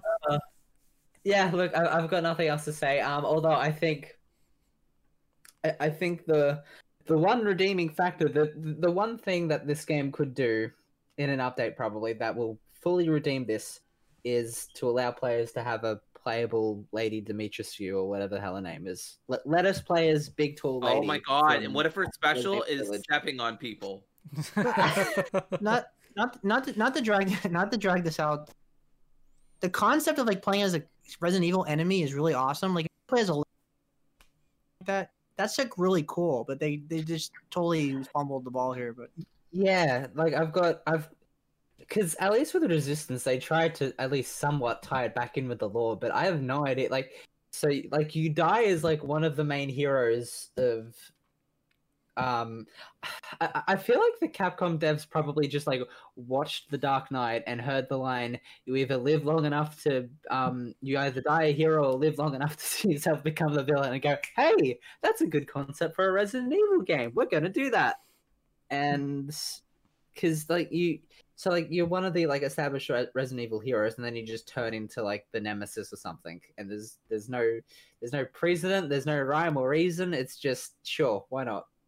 Loot boxes. Those are the reasons, Mitch. Yes. Those are the reasons. Yes, I will be legitimately shocked if there is no microtransactions or loot boxes. Greg, a.k.a. Flaming Queso, this one is for you. Bad job, Capcom.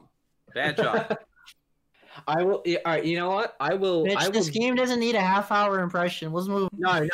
For the love of God, we can move on. If this game doesn't have microtransactions or loot boxes, I will play this game for 1 week straight. That is it. That you have to stream it. That is your pledge. Yeah, and you have to stream it with you on camera. Mm-hmm. So you can see my life fading. Utter defeated look. No. Okay, we're going to get to the news in a second, but first, as usual, we're going to hear a word from our sponsor. This week's episode is sponsored by the Teenage Mutant Ninja Turtles. Not the brand, the turtles themselves. Yeah, I'm one of the 4 turtles. I think there's 4 of us, right? We're the painters or something. I got a big sword. I'm the smart one, and I like it. We like this podcast. Yeah, I do. I'm the generic action one. Yeah, keep going. It's cool. This is a good podcast. Anyway, I like it. Bye. All right, we're back. And Dory has a special announcement that she would like to share with the class. There is now a class here. I am a lucky recipient. I have been chosen in the Hunger Games. No, wait, no, that's not a good analogy. I have won the lottery, not literally the lottery that Sony. All right, let's get the show on the road. Come on. Anyway, I got a PS5 from GameStop. And I'm very excited about it. Hey, this is new information to me. This means that all main members of the PSPremiere podcast crew have a PS5. So we're gonna go full Thanos pretty soon. We just need to add like one more member or something like that, and then we'll just blow up, I guess. You have joined the Pantheon. Congratulations. Yes. Mm-hmm. But yeah, so I'm really excited. My story is not as wild as Mitch's, but somebody in the Discord actually, thank you, Chris, posted that Wario64 tweeted out that GameStop was having some stock incoming. And I was like, oh, I didn't know about that. And bundles are your best chance to get a PS5, in case you don't know, because scammers don't like it because they can't make as much money back on it. And also it has all these other moving parts that they don't really want. So it's just a better way to get the PS5. So I was looking at the $600 PS5 digital edition that comes with 2 controllers and then a couple of different cards, GameStop and PS Plus, and then I think the PS Store gift card as well. And so about $599.99. I reload for a bunch of I'm in class while this is going on, so this is the funny part. So I have to keep my cool as I'm adding it to my cart.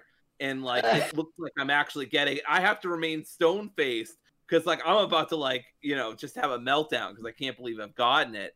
And so I think I did answer a question or make a discussion point in class at some point. Not long after I'd already gotten the PS5, I was, let's say, a lot more animated than I was previously.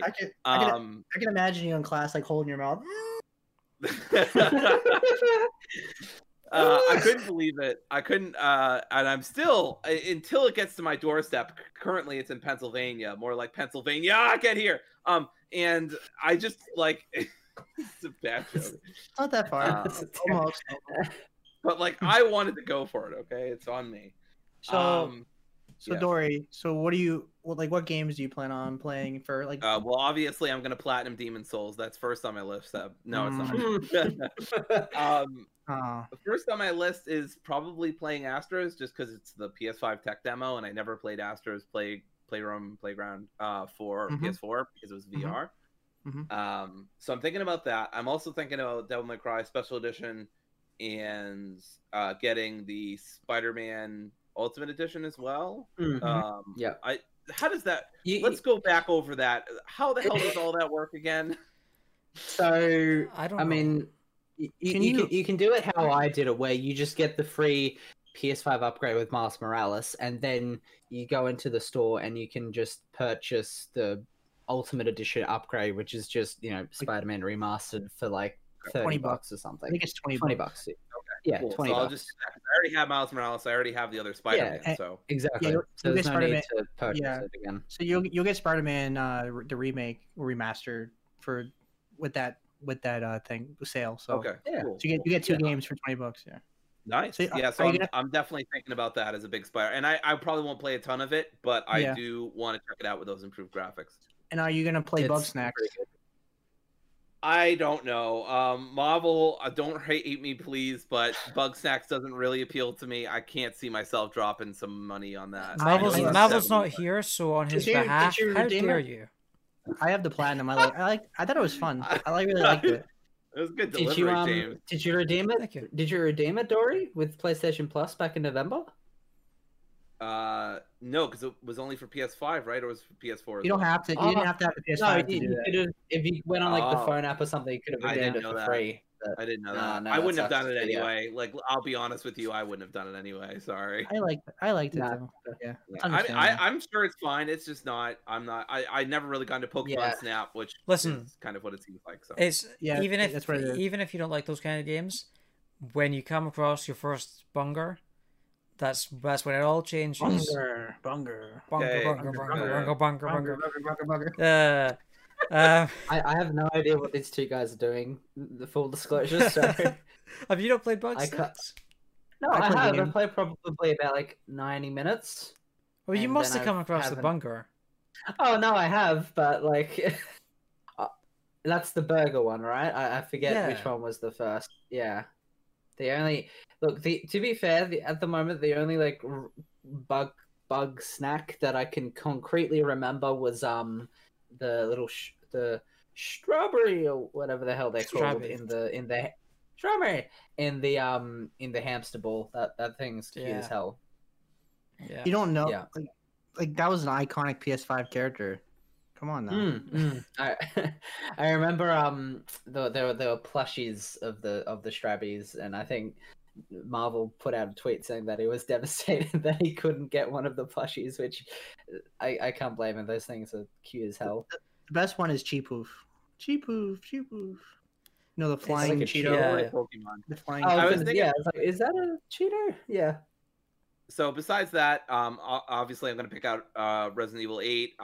Also the big reason I got a PS5 or finally just made the jump to like trying to get these past. I've been trying to get it for I think a month, and so Also, a big shout out to Matt Swider from I think Tech Radar or something like that. He does a lot of PlayStation, Xbox, such and such updates Absolutely. on Twitter. So yeah, shout out to him. Updated. Yeah, big shout out to him. I got my Xbox thanks to him, so shout out to him. Yeah, he's great, and he's really helpful, very precise. So big ups to Matt. I don't know what other games I'm gonna. I mean, so the big reason I got it was the Final Fantasy DLC for Yuffie in the summer was just like my tipping point. Like I already really wanted it because of Ratchet and Clank, Drift Apart, and then Kenna. Well, I think Kenna's coming to PS4, right? I think it is. Yeah. Okay. Yeah. And then I think Horizon Zero Dawn was as well. So really, it was just Ratchet and Clank, and I think the DLC for Final Fantasy VII. I knew I couldn't miss out on that. So because I flip and love that game. 100%. The photo mode. Oh God. Okay. Honestly, like I said, you really didn't miss that much. Like there really hasn't been a ton of like we got all those games at launch, and yeah. It's only been a few indies here and there. Other than that, I wasn't worried about missing out on in terms of games. Like I was really hyped for Ratchet and Clank, and I was really hyped for better graphical experiences on certain games, and just wanted to try out the controller. And also, like I've said, I've had a wild year financially where like this is just the perfect time for me to get one, and I don't know where I'll be later in the year in terms of because I'm moving and grad school might be happening and blah blah blah. So I just want to. I have the money. I just want to do this now if I can, and there's some great games on the horizon. Plus, like no pun intended, and I can upgrade some pre-existing games like Spider-Man. So I'm very excited. I have a PS4. Was the Horizon pun in relation to Animal Crossing's New Horizons by any chance? Absolutely. Yeah. Cool. Just making sure I got the reference. Any chance of you getting Returnal in a couple of weeks? There's little to no chance about that unless it got like universal praise and people are like, if you like Hades, you've got to play this because then I've got to come on the podcast, I've got to buy it, I've got to talk about it every week. James Returnal is going to be Returnal is going to be the new Hades story. Something's telling me we're going to get it like a plus sale or it's going to be like a plus game next month or something. I just got that feeling. Wild. I mean, Soulstorm on PS Plus was wild. I did not expect that. Yeah. I could see this game being like $20 off if you're a Plus member or something like that. I don't know. Yeah. I just got that feeling something. Yeah, I don't know. I've got no idea because I to quickly talk about Returnal. I posted this on Twitter, but the biggest thing this game needs is like a public gameplay demo. Like even if it's like half an hour, 60-minute time limit, like all the like Resident Evil, which we'll get onto later, but even it was like one of those like really contrived 60-minute time limit demos. Yeah. If we just had some chance to actually play it for ourselves and see what it was like, then that might be better. But at the moment, it's because literally all of the actual press and coverage from this game is coming from PlayStation blog itself. Yeah, like I don't think any external, I don't think IGN or GameSpot or anyone has actually had proper hands-on time with this game. Yeah, which for what's supposedly being touted as like the next big PlayStation game / IP, not good.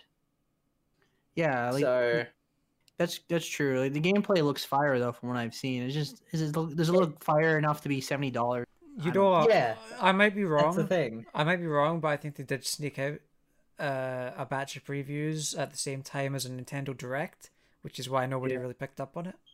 Yeah, maybe that sounds possible, but yeah, I wouldn't worry too much about that. I'm sure like the week of you're gonna see a shitload of stuff, and so I wouldn't worry too much about that. I'm sure that'd kind of be too little, too late, though. I guess with how I don't know. I mean, it's a big exclusive. People are gonna buy it. People are hungry for a PS5 game. People are gonna buy it, but I'm not we never know if it's gonna be like an Oddworld thing where people buy it, but it just kind of like falls into obscurity. Maybe, but I think it's getting like advertised like a first party like a big game. Like I don't think it's gonna be like Oddworld at all. But it's not like Last of Us or God of War, of course. No. And House Park has never made a game like this. That's my big question with them. Is it's a brand new IP from a developer that's never made a game like this. Other games are top down indie games. Yeah. So. It's kind of like is that thing. It's that weird thing that I had with Days Gone as well, with Bend, where it was like they had never made a game like that either, and it seems like and I could be wrong, but it seems like Sony's putting pressure on their studios to make those kind of games. Yep. Hence making Ben Studio Naughty Dog North or whatever it is. Yeah. Yeah. I mean, I guess you could, if I was to put my like triple coated tinfoil hat on right now, I guess you could, because I'd say, because the big thing last week was like about how Sony just want the big, possibly open world like single player blockbusters and stuff, and seeing as Returnal is it's a single player blockbuster, but it's a what's the roguelite is what they're called. Seeing as it's a roguelite, they're not putting as much energy and funding into the actual marketing of this game, not necessarily because they want it to fail, but just because they don't have as much priority or faith in the project, because it's new IP. It's like I think it's the first like big Sony AAA roguelite that they've ever done.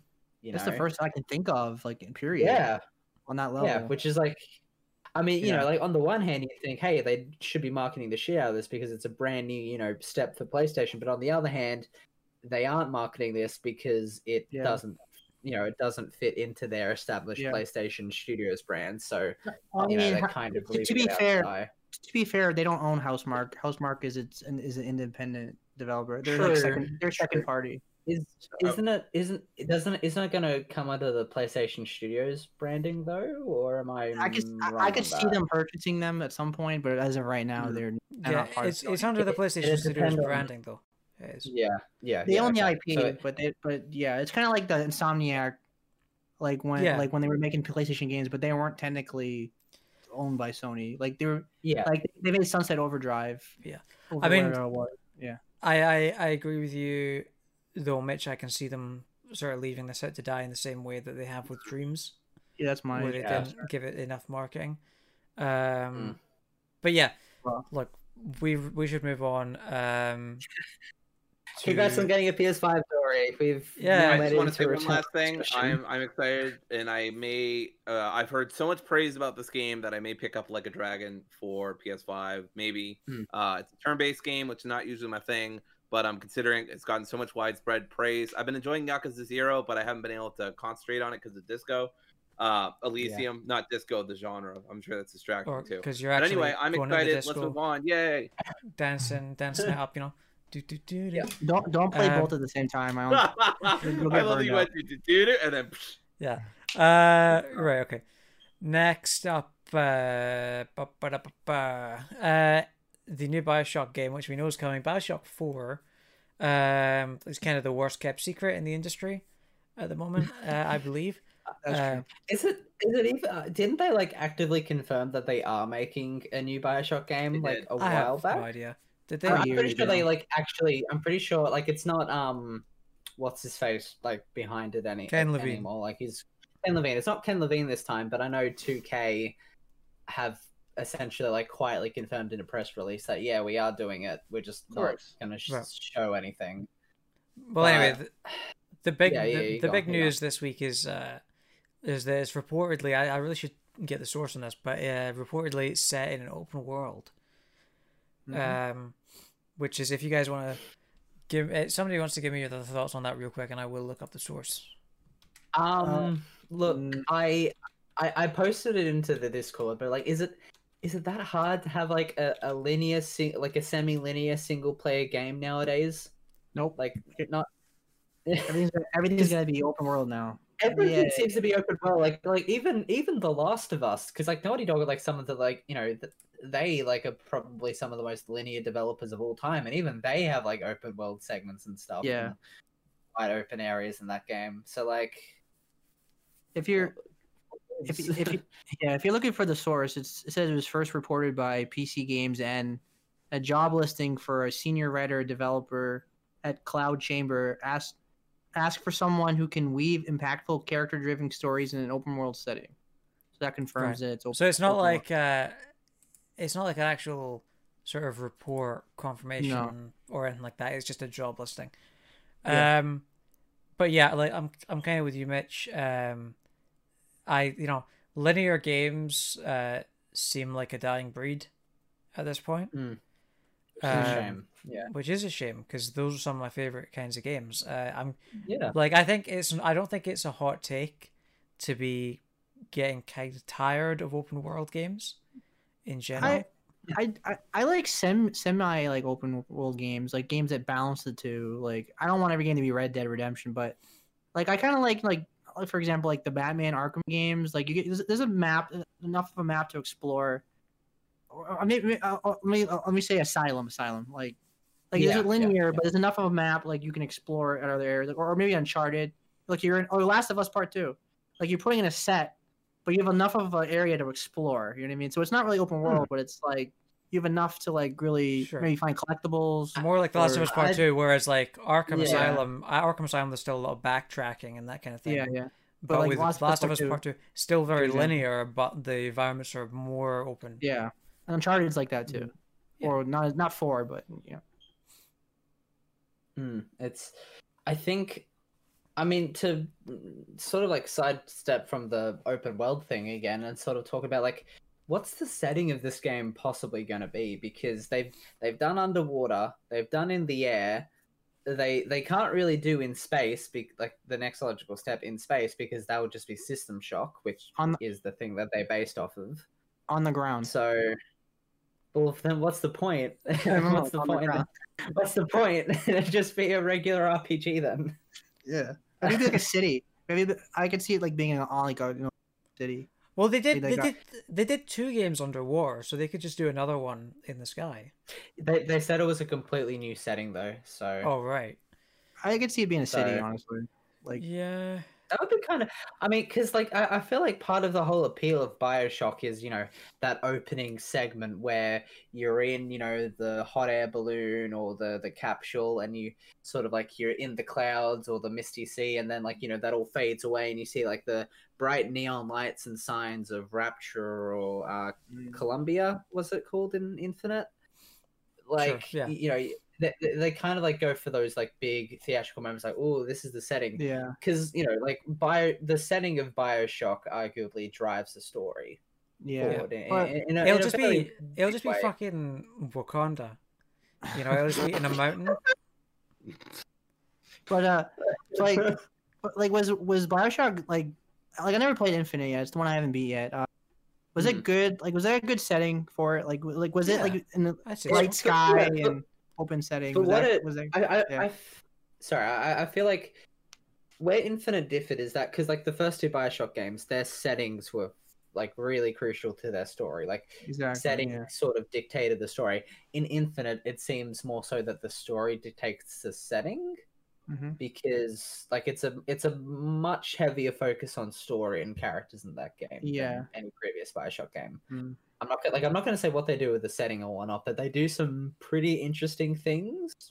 Yeah, because where major story beats happen, and then that impacts the setting or like what you see, and then you go I'm, like super into like open world Bioshock, but I can't say I'm against it either. I'm kind of just like a wait and see approach here. Like if I see trailers and it looks pretty fun, then I don't mind. But Bioshock was definitely built on like being a very narrow game, so I'm interested how they would make that switch. Yeah. I wouldn't even say it was narrow. Like Infinite was narrow, but like at least with Bioshock, you know, depending on the level, they'd give you like, you know, the whole area to explore. Like they were pretty sizable areas in Bioshock as well. Yeah, that's true. But for the first 2 though, I really like the claustrophobic like horror feel of it, like the linear nature of it. I don't know. I haven't played Infinite yet, so I don't know. But like I prefer Bioshock to be like that personally. I'm with you on that. Yeah. So maybe you can do an open world that's like I said, like if you can do like a city, like you can do like segments that are like a subway section, or like you can do. Yeah, I mean, I was about to say that as well. Like, you know, like for possible settings, they could do something like, oh, maybe it's on a train, on a plane, on a what? He would not eat are we remaking planes, trains, and automobiles? That's what it's just green eggs and ham. Yeah, he would not eat them plasmids, Mr. whatever his name is, Mr. Sam I Am. Not in a box, not with a fox, not here or there, not anywhere. Not with an Andrew Scott or whatever the hell his name is in the first Bioshock. So are we gonna have Fontaine? So That's his are we gonna have driving in a Bioshock game? Oh no! Don't even make me think about it. Are we gonna have a Batmobile sections in the Bioshock game? We've got to have that. It's not an open world game unless we're playing Tanks 3D at least like for 20 hours, right? I know. But we'll get sidetracked. We'll get sidetracked. Yeah. So let's not talk about we really need to go Batman. It's an interesting Indeed report, and like it'll be. I'm curious what they'll do and how they'll turn Bioshock from this semi-narrow, a claustrophobic series to something that's more wider. They already kind of did that with Infinite because there are some like larger outdoor areas, but I don't know. I'm just not sure what to expect out of this if they do actually do it right. A lot of the vibes, and like I'm pretty sure there's been other reports saying that it's like going to be like a full-on RPG as well, with like you being able to like with dialogue choices and stuff, which I'm not a fan of either, because I feel like that kind of just that isn't what Bioshock is about. Like they're about strict linear stories and themes, like politically speaking, especially. It does have some RPG elements, like when you can like customize, you can like do certain skills and things like that. It has like it has RPG light elements, but not to the point of like essentially being a Fallout game. Because what we've heard, this is essentially a Fallout game. Like it's going to be in like a big bombastic setting, hopefully, and it's going to be an open world. You're going to have like dialogue choices and stuff. So what if they call it Bioshock 76? Well, that's actually not a. That's actually. I can actually see a wasteland setting for this game. Actually, now that you mentioned it. Which then essentially would just be a Fallout game. Which in the end, that's what they are anyway. Yeah. Yeah. So the next piece of news, Resident Evil Showcase was yesterday on the day of recording. It was on Thursday. So yeah, we Mitch, Dory, and I, we watched it. We did a reaction stream, so you can go and check out the recording of that, which is on the YouTube channel if you like. But yeah, we're just gonna recap sort of what happened. So they announced a new demo, which Jesus fucking Christ, this is already not great. PlayStation owners will have early access to the demo. I don't know, Mitch, you probably know more about this than I do. No, I believe it comes out to the podcast. Well, I don't know. Like we upload on Sunday, so as of today, it will be yesterday, the 17th of April. It's going up at like 8 p.m. and 8 p.m. our time and like Eastern Standard Time. So for Europe, it's like 2 in the morning or something, and then. So we get we get 8 hours early access to the demo before Xbox and stuff. Is it early access, or is it you only have 8 hours to actually do the demo? Because the impression I got was that you have in those 8 hours you can. That is the only available. You have 8 hours to download it, but the demo's only 30 minutes, I believe. I think that's how it works. You only have 8 hours to download it. But it's not like you only have those 8 hours to play the demo, and then after that you're stuffed, essentially. Yeah. It's really confusing. Like it's very I think they did those times because it's so then Asia it's like 5 p.m. for them, so I think that's what they were going for. It kind of screws with everybody else out. And I mean, like I kind of said in the reaction stream, it kind of feels like the reason it's so complicated is because they had some kind of contractual obligation to Sony to give them early access to the demo. Okay, so so what I'm reading right now, 30-minute, we got a 30-minute demo, April 17 for us in America. Ours is at 5 p.m. Eastern Standard Time, 8 p.m. 8 p.m. Oh shit, that's tomorrow. Yeah, it's tomorrow, and then it ends April 18th at 1. So we only have that one evening to play the game. And then in Europe, Europe gets it April 18. Europe gets it at 7 p.m. And then they have until 3 a.m. Well, I know what my first game on PlayStation is going to be. Apparently, if you're only giving me 8 hours to play a demo, I'm just not going to fucking bother unless it's a demo for fucking Resistance 4. I'm good. And that's only the village demo. So next week on the 24th, at the same time, we get the castle demo, and then the week after that, we get both, but it's 60-minute demo.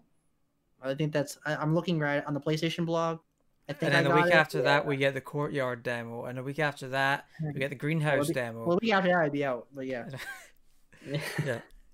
Just gonna keep dropping demos. I think I got it. So tomorrow, well, yesterday, as of the podcast. Yes. Well, that's that whole fucking mess. That's enough. But also, one quick thing. I feel like Capcom went, it's the 8th Resident Evil. Let's completely screw over the customers and literally everyone in Europe and other countries, because I've only got like from 3 a.m. till 11 a.m. to play it. And I've got uni that day, so I'm gonna have to like get up early to squeeze it in. But and I get to like come home, I get to relax, put my feet up, play at 8 p.m. Nice evening time, get a nice drink, play for like all night. But one thing I did want to point out as well, in the trailer, the new trailer for the game, one of the lines at the end of the trailer, Ethan says something along the lines of "Just do me and finish the job." Which definitely can't be taken out of context at all. Totally normal thing for a person to say. I've definitely had that reaction to a couple of different trailers. Anyway, I feel like before we move on, I feel like one of the things that's sort of interesting to talk about is and kind of humorous is the fact that we're getting another driving segment in this game. I don't know for how long, but. Yeah, you were very excited about that driving segment. I was I was unbelievably happy that we got another driving segment. Like, get out of the way, tall lady. I want my Ethan busting through walls with another station wagon or something in my game. Like, yeah. I love how hokey it is. If it's very Resident Evil, if it's not hokey in a way, like I just love it. And like I apparently, I don't know, the villain, the guy with the hat, like he reminds me of the bad guy from Final Fantasy 15 for some reason. I don't know. Yeah, that's what I said. That's what I said. Arden. I think he's the big furry guy with the big axe because he has the axe in the trailer. I think he turns into that. Yeah. I feel like that's. Right. I feel like I've seen other people say the same thing too, and I feel like that's. And it might be the implication. Because he controls the werewolf guys. And he cooks crystal meth, right? And Heisenberg. And they're not even trying to make the lady sexual. Like they know what they're doing. Like it's so hokey. They ended the fucking trailer with her suggestively walking away. So I know what they're doing. If they're putting it out there, they know what they're doing at this point. Yeah. They even made a reference to it. The host made a reference to like, the internet would like that or something like that. Yeah, they know what they're doing. But they know. Although one thing I do like from really quick is that on a serious note, I do like that they're developing Ethan's character a lot more. Like in 7, he was just like the driving, like he was just experiencing horror. Like they didn't really try with his character. In this game, he actually is a character. You know what I mean? Yeah. Like 7 was basically a VR game. To be honest with you. Yeah, I mean, I feel like, I feel like it makes sense that they're going this route now. Like they're. Yeah, again, I'm not going to say anything, but like from some of the leaks and spoilery stuff I've seen, they're definitely taking more risks with this game, which I feel like is a natural progression from what they did with 7, because that played it fairly safe and contained.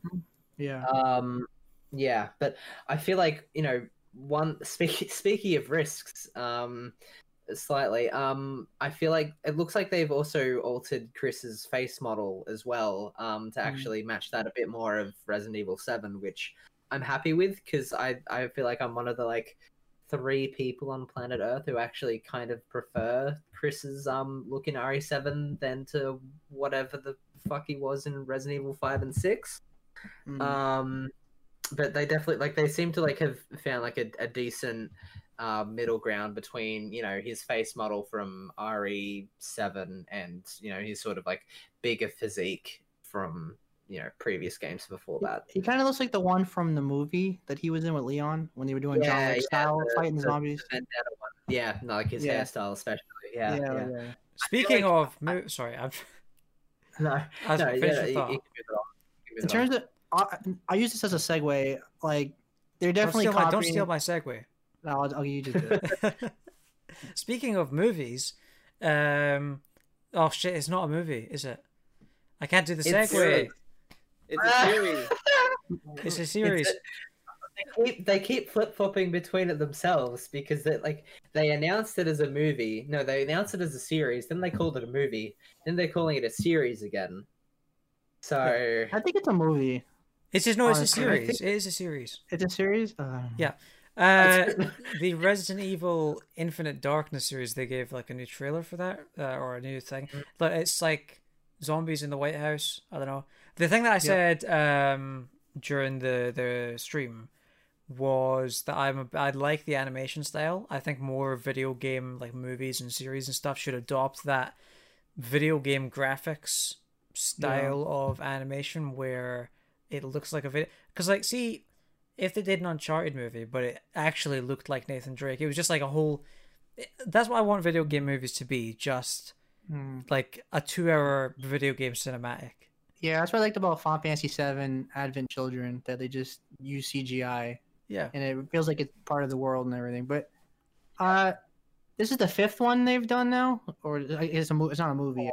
But it's the 4th CG thing they've done. Is it the 4th or the 5th? Is it the 4th? It's the 4th because the John Wick one, which was the last one, was the 3rd. Okay, yeah, you're right. Yeah. You're right, yeah. So Leon's been in all of them. And this is the second one Claire's in. It takes place 4 years after Resident Evil 4. So it takes place in wasn't it 2 years? Was it 2 years? I thought they said 4 years. I'm not sure if they said before or after. It takes place in 2006. It takes place in 2006. That's what I know. It takes place in 2006? I think that's what I heard, yeah. Because Resident Evil 4 takes place in 2005, so it means it would be a year after Resident Evil 4. 2006. Mid-2000s. We'll settle on that. Mid to late. So, yeah, anyway, the president is the president so that's the Resident Evil 4 connection there. Because the president that dies in Resident Evil 6 in the beginning of the game is a different president. So there's a kind of a connection to 6 too, because Leon's working for the White House.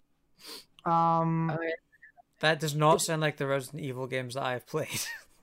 Yeah, 6. He works for the remember 6, like the president's a zombie right in the beginning of the game.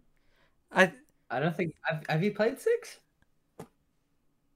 Really? Who has played 6? Come on. I beat it. Like I'm talking to James. Like you don't remember that? I swear Resident Evil is just the Fast and Furious of video game franchises. Like it goes from a totally normal zombie game to like. What do you mean normal? Resident Evil has never been normal.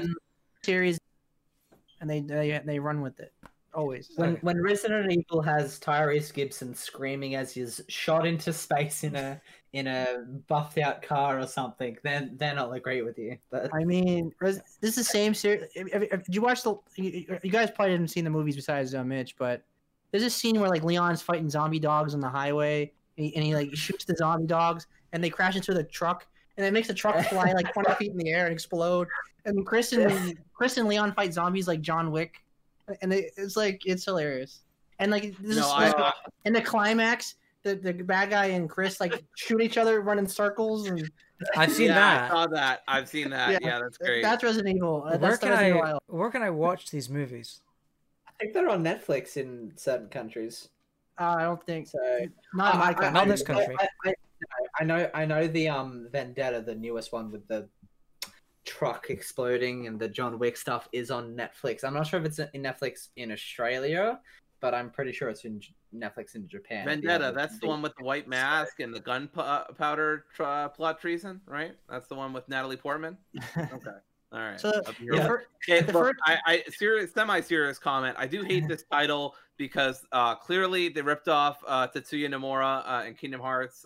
This should be a fucking Kingdom Hearts title. Infinite Darkness should absolutely be Kingdom Hearts 4 subtitle or something. That's all I have to say about this ridiculous series. Would it be funny? Would it be funny if Trump was like the president in this movie? Like they did something like a spoof. That'd be hilarious. We've got zombies in the White House in 2 different senses. Anyway. I feel like, I mean, no, actually, I'm not going to comment on that because that just derailed the entire conversation. But I feel like one thing one thing that really weirds me out about this movie is that they've gotten the voice actors for Leon and Claire from the RE2 remake in this movie as well.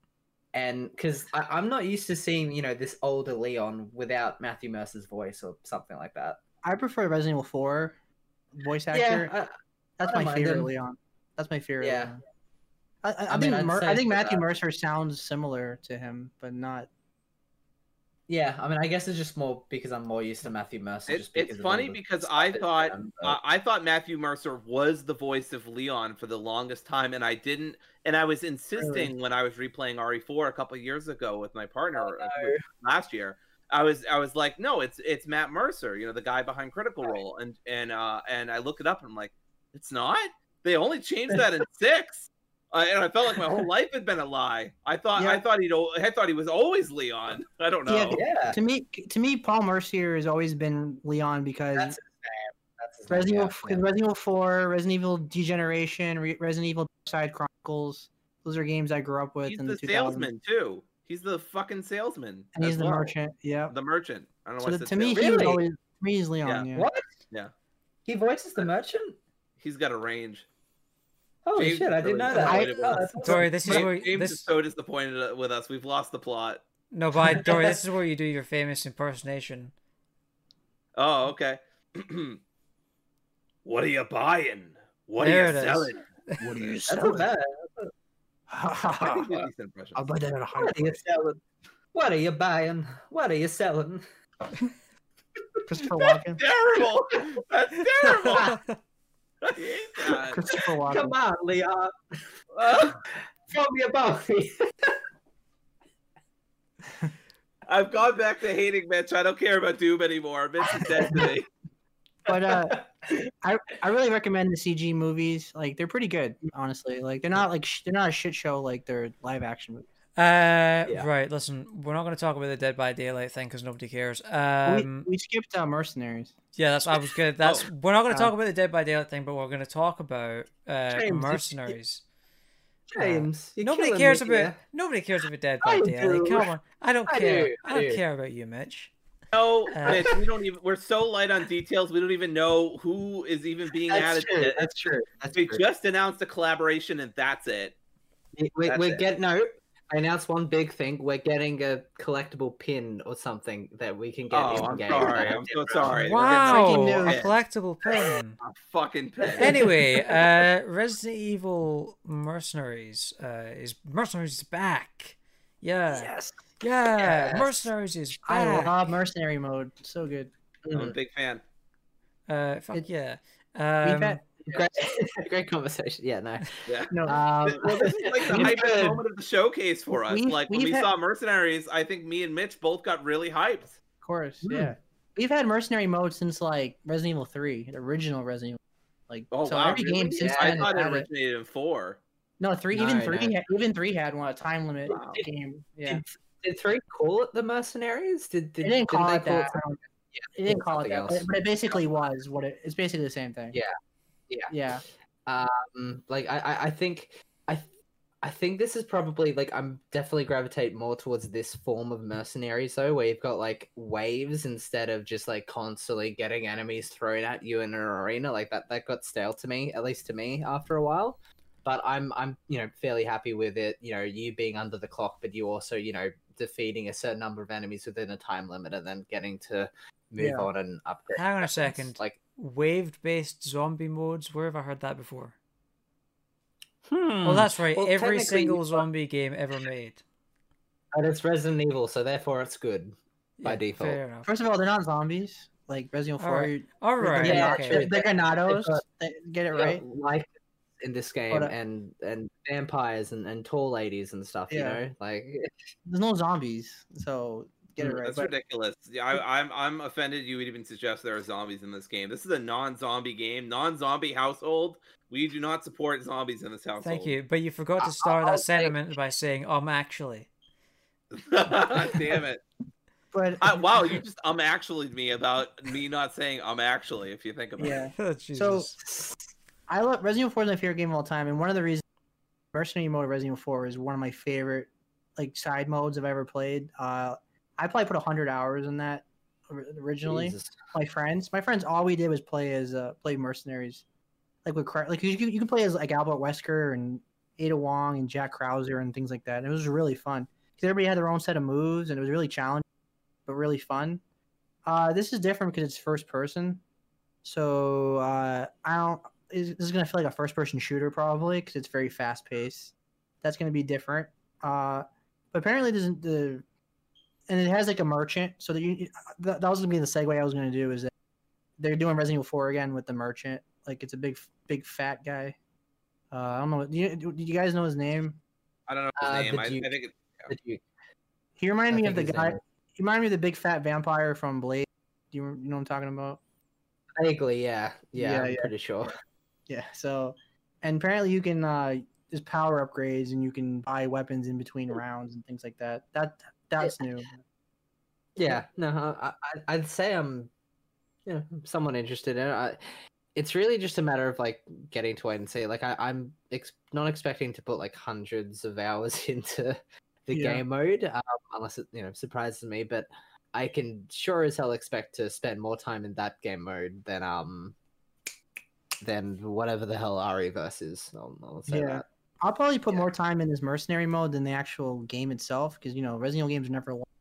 I'll probably beat this game in like 7 hours, and then I'll probably put another 10 in this. Yeah, maybe. So I think oh crap, what was I gonna say? I think that because with the deluxe edition, or at least they've got a extra, like the hardest difficulty or whatever. Like I think they mentioned it in the deluxe edition breakdown or whatever. But supposedly that they're toying around with at the moment, like the possibility of like that the difficulty, like the hardest difficulty, possibly having like some roguelite elements in terms of like where enemy placement and bosses are, which could be interesting because like the Madhouse difficulty in RE7, that's probably my favorite hardest difficulty mode in a game ever, just because of how much like I didn't find like the normal difficulty of RE7 outside of like a few select moments that scary, like especially with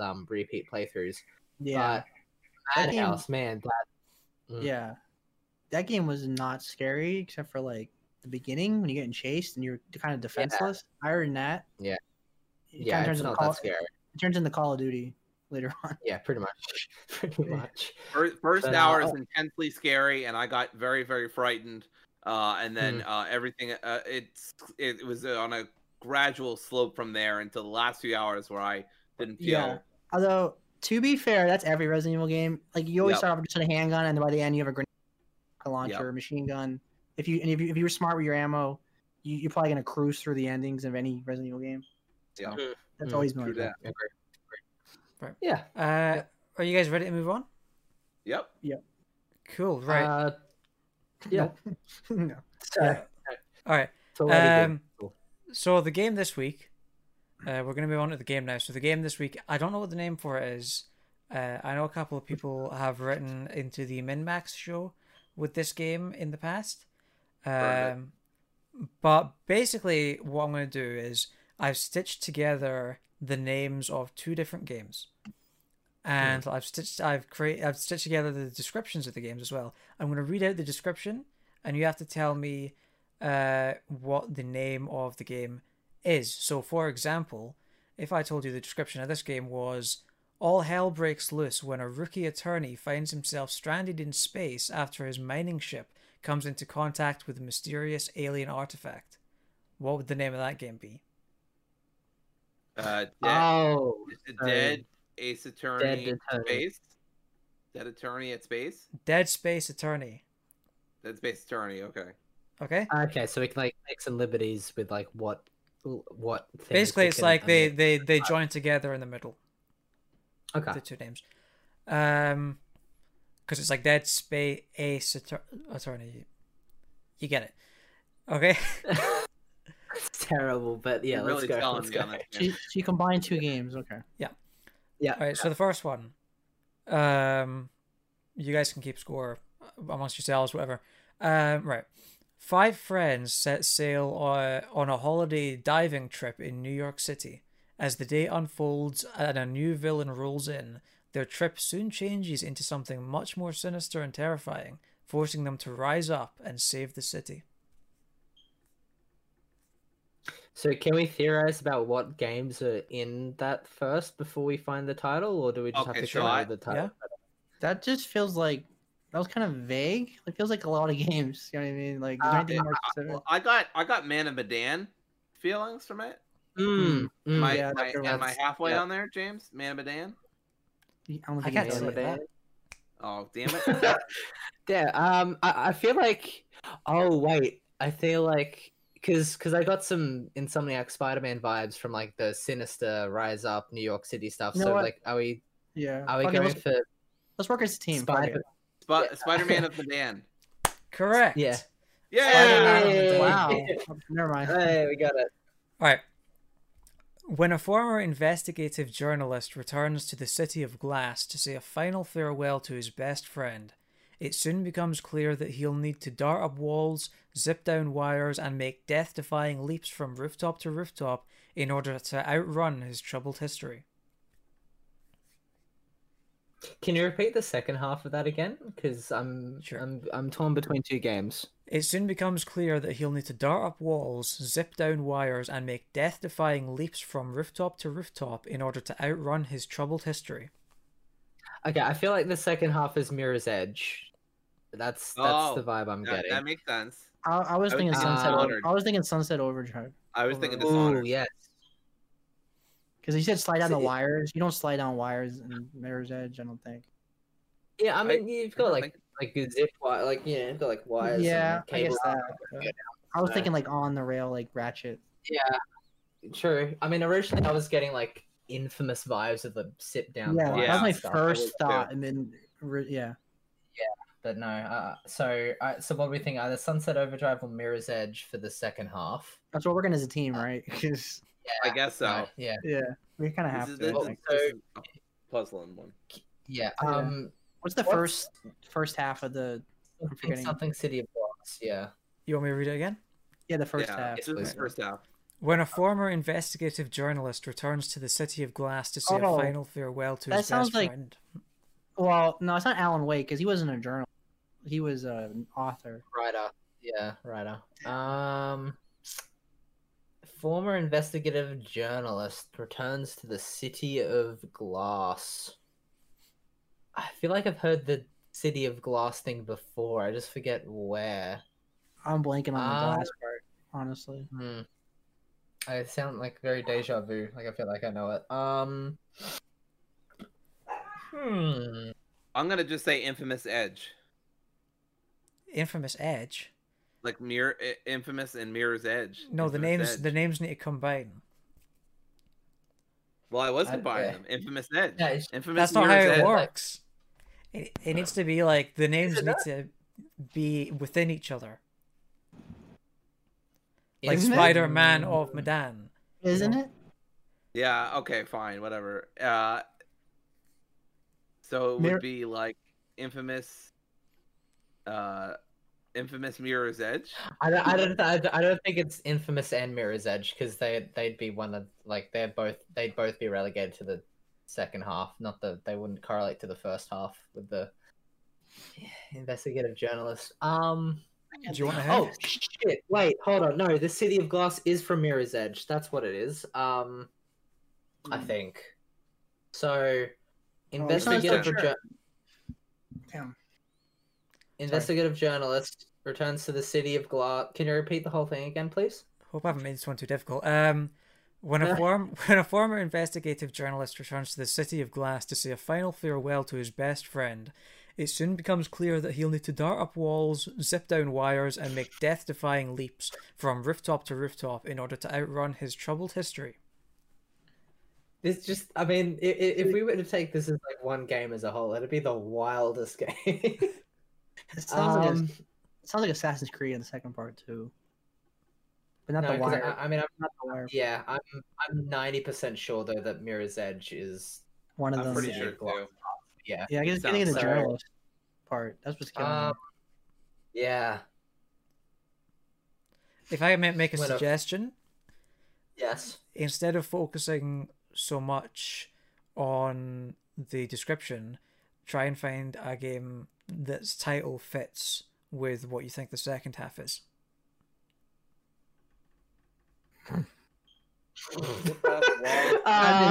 That didn't help. I'm sorry. I'm totally blanked on this one. I ain't gonna lie. I think you should give us the Mirror's answer, Edge. James. Yeah, I would I move think you on should now. give us the answer. We're done with Do you this. want to give up on this one? Yeah. Yeah. I got nothing. We're blanking on the investigative journalist part. It's Twin Mirror's Edge Catalyst. Oh, I never played Twin Mirrors, but yeah, he was an investigator. Like that makes sense. I would never thought of that. With 3 more. If I played it, I probably would have got that. Honestly. Okay. A half-human, half-demon hunter for hire must make the last stand to save humanity after the world has been ravaged by a series of climatic disasters. Aliens have returned with an invasion force bent on nothing less than the total annihilation of mankind, and the hunter, armed with his father's sword and his trusty guns, sets out to defeat them. Devil May Cry to destroy all humans. Devil May Humans. I'm kidding. So it's Devil May Cry Destroy All Humans. No, because they'd have to closely. I feel like you're not getting the concept of this story. Probably not. You're probably right. I think MinMax did this, and I didn't get it then, so I'm probably not going to get it now either. Yeah, I can lie. I'm not getting it either. I'd say that. So the other game title has to either start with Cry or Devil. So. Oh, Mitch I has get the it now. concept, Because Spider-Man of Medan. Oh, okay. Yeah. Now I understand. Okay. Well, what games have Cry in them besides Devil May Cry? Oh, we get it. It's not Cry of Fear because that's more Silent Hill than Aliens. Devil May Cry Isolation. It's not Half-Life. Half-Life doesn't have it. Think of it'd have to be like a game title that begins with something. Like Devil I can read Cry. the description again if you want. Sure. A half-human, half-demon hunter for hire must make the last stand to save humanity. After the world has been ravaged by a series of climatic disasters, aliens have returned with an invasion force bent on nothing less than the total annihilation of mankind, and the hunter, armed with his father's sword and his trusty guns, sets out to defeat them. I'm trying to think of a game for aliens. Duke Yeah, Nukem? It really sounds Doom? like Destroy All Humans to me. Is Doom? No, that's demons. Duke Nukem? That's aliens. Could it be Resistance? Resistance is aliens. It's that James. wouldn't- Now it's James. He likes Resistance, so keep that in mind. Devil May So Cry how do 3? we make? Wait, how do we make that fit? So Devil May Yeah, Cry that's and the thing. Resistance. Devil May Cry Resistance. Devil May Cry 3, because the Resistance 3? I don't know. I mean, it's worth a shot. James has stumped us twice now. Yeah, can you give us a hint? Are we like somewhat warm on the second one, or No. No. okay? Wow. Shut down. I can't think of a lot of alien games. You've got the first half though. Yeah, Okay, I knew okay. it had to be Devil May Cry. Even I know that. I would judge you if no one. I would judge whoever. Honestly. Think of alien games. Oh, alien invasion games where like they've already conquered Earth is the thing. Oh, maybe no, not World War Z is a Zombies. zombie. Yeah. There's not a lot of alien games when I think about it, or I'm just like totally blanking. Yeah. I will say it's an older game. Not as old as Devil May Cry, but it's an older game. Like PS3 era. And it's not Resistance, huh? See, I was PS3 kind of like that era kind of like went over my head, honestly. And I jumped off of gaming That's around when that time. I was an Xbox fan back then. It was on Xbox as well, I think. It's Probably. not Devil May Cry of Fear, no. It's not Lost Planet. Nah. Devil May Cry That's- Lost Planet. Devil May Cry. The Devil May Cry about a lost planet that he lost because he misplaced it. That was an alien invasion. You were on the aliens. Yeah, I don't know. I think you've stopped again, James. Yeah, I'm sorry. Wait. It's Devil May Crisis 2. Oh no! I never played Crisis games. I never played it either. Oh, but that makes so much sense. All I know is Crisis 1 was the game where everybody when it came out. Everybody what? Nobody actually played it. They just played it to brag about their PC. Oh god, that's right. All right. That's all This next one's easier, I guarantee it. Right.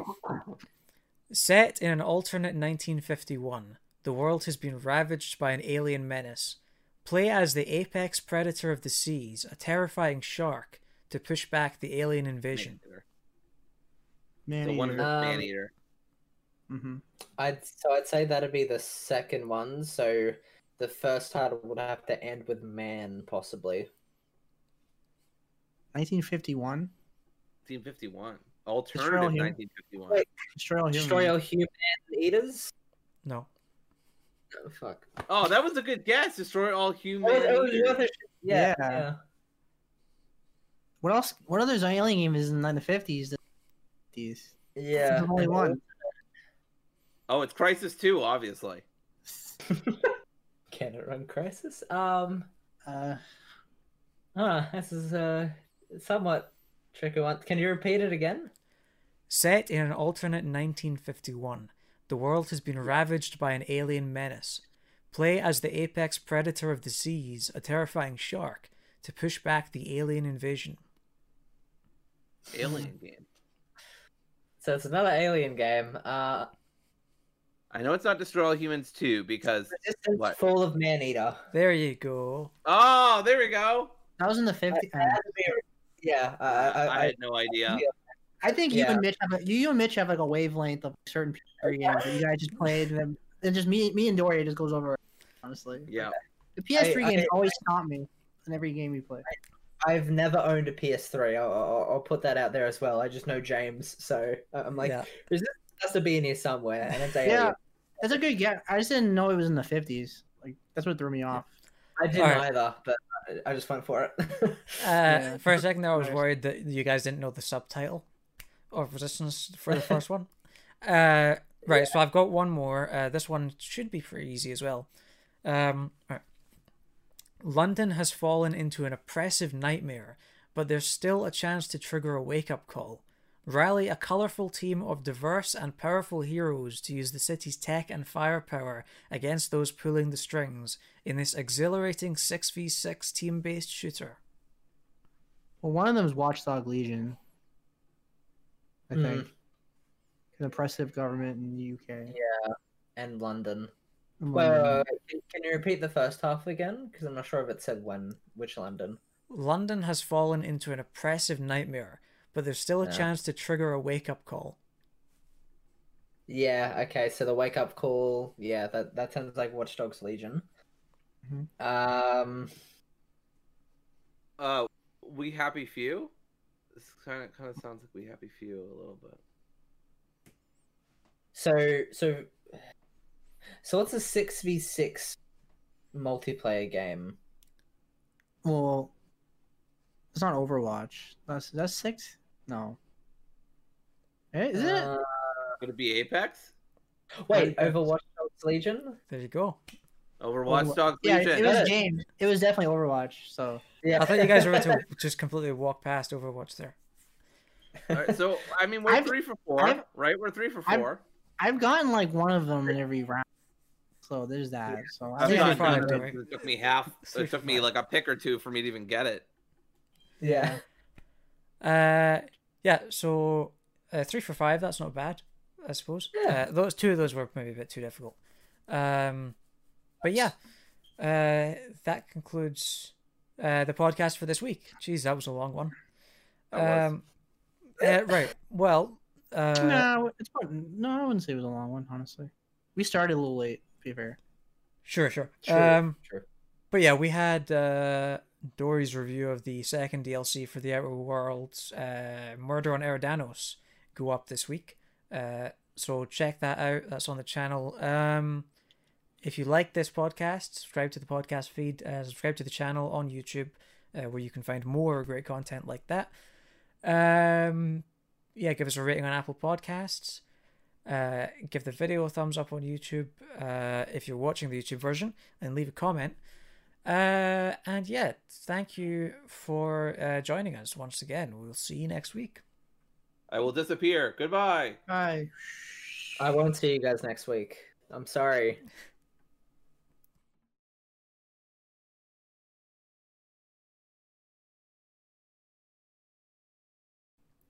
Yeah, so we're back. And Dory, I believe, has a special announcement. Went a bit Sean Connery there. Let's start from the top on that one. Let's start from the top. Timestamp. No, all right. We'll include this in. Yeah, we'll keep this in. All right, we have a special. Fuck. Okay, we're not gonna. I'll put it at the end. Yeah. All right, we're back, and Dory has a special. I tried to keep it together. I fucking done it.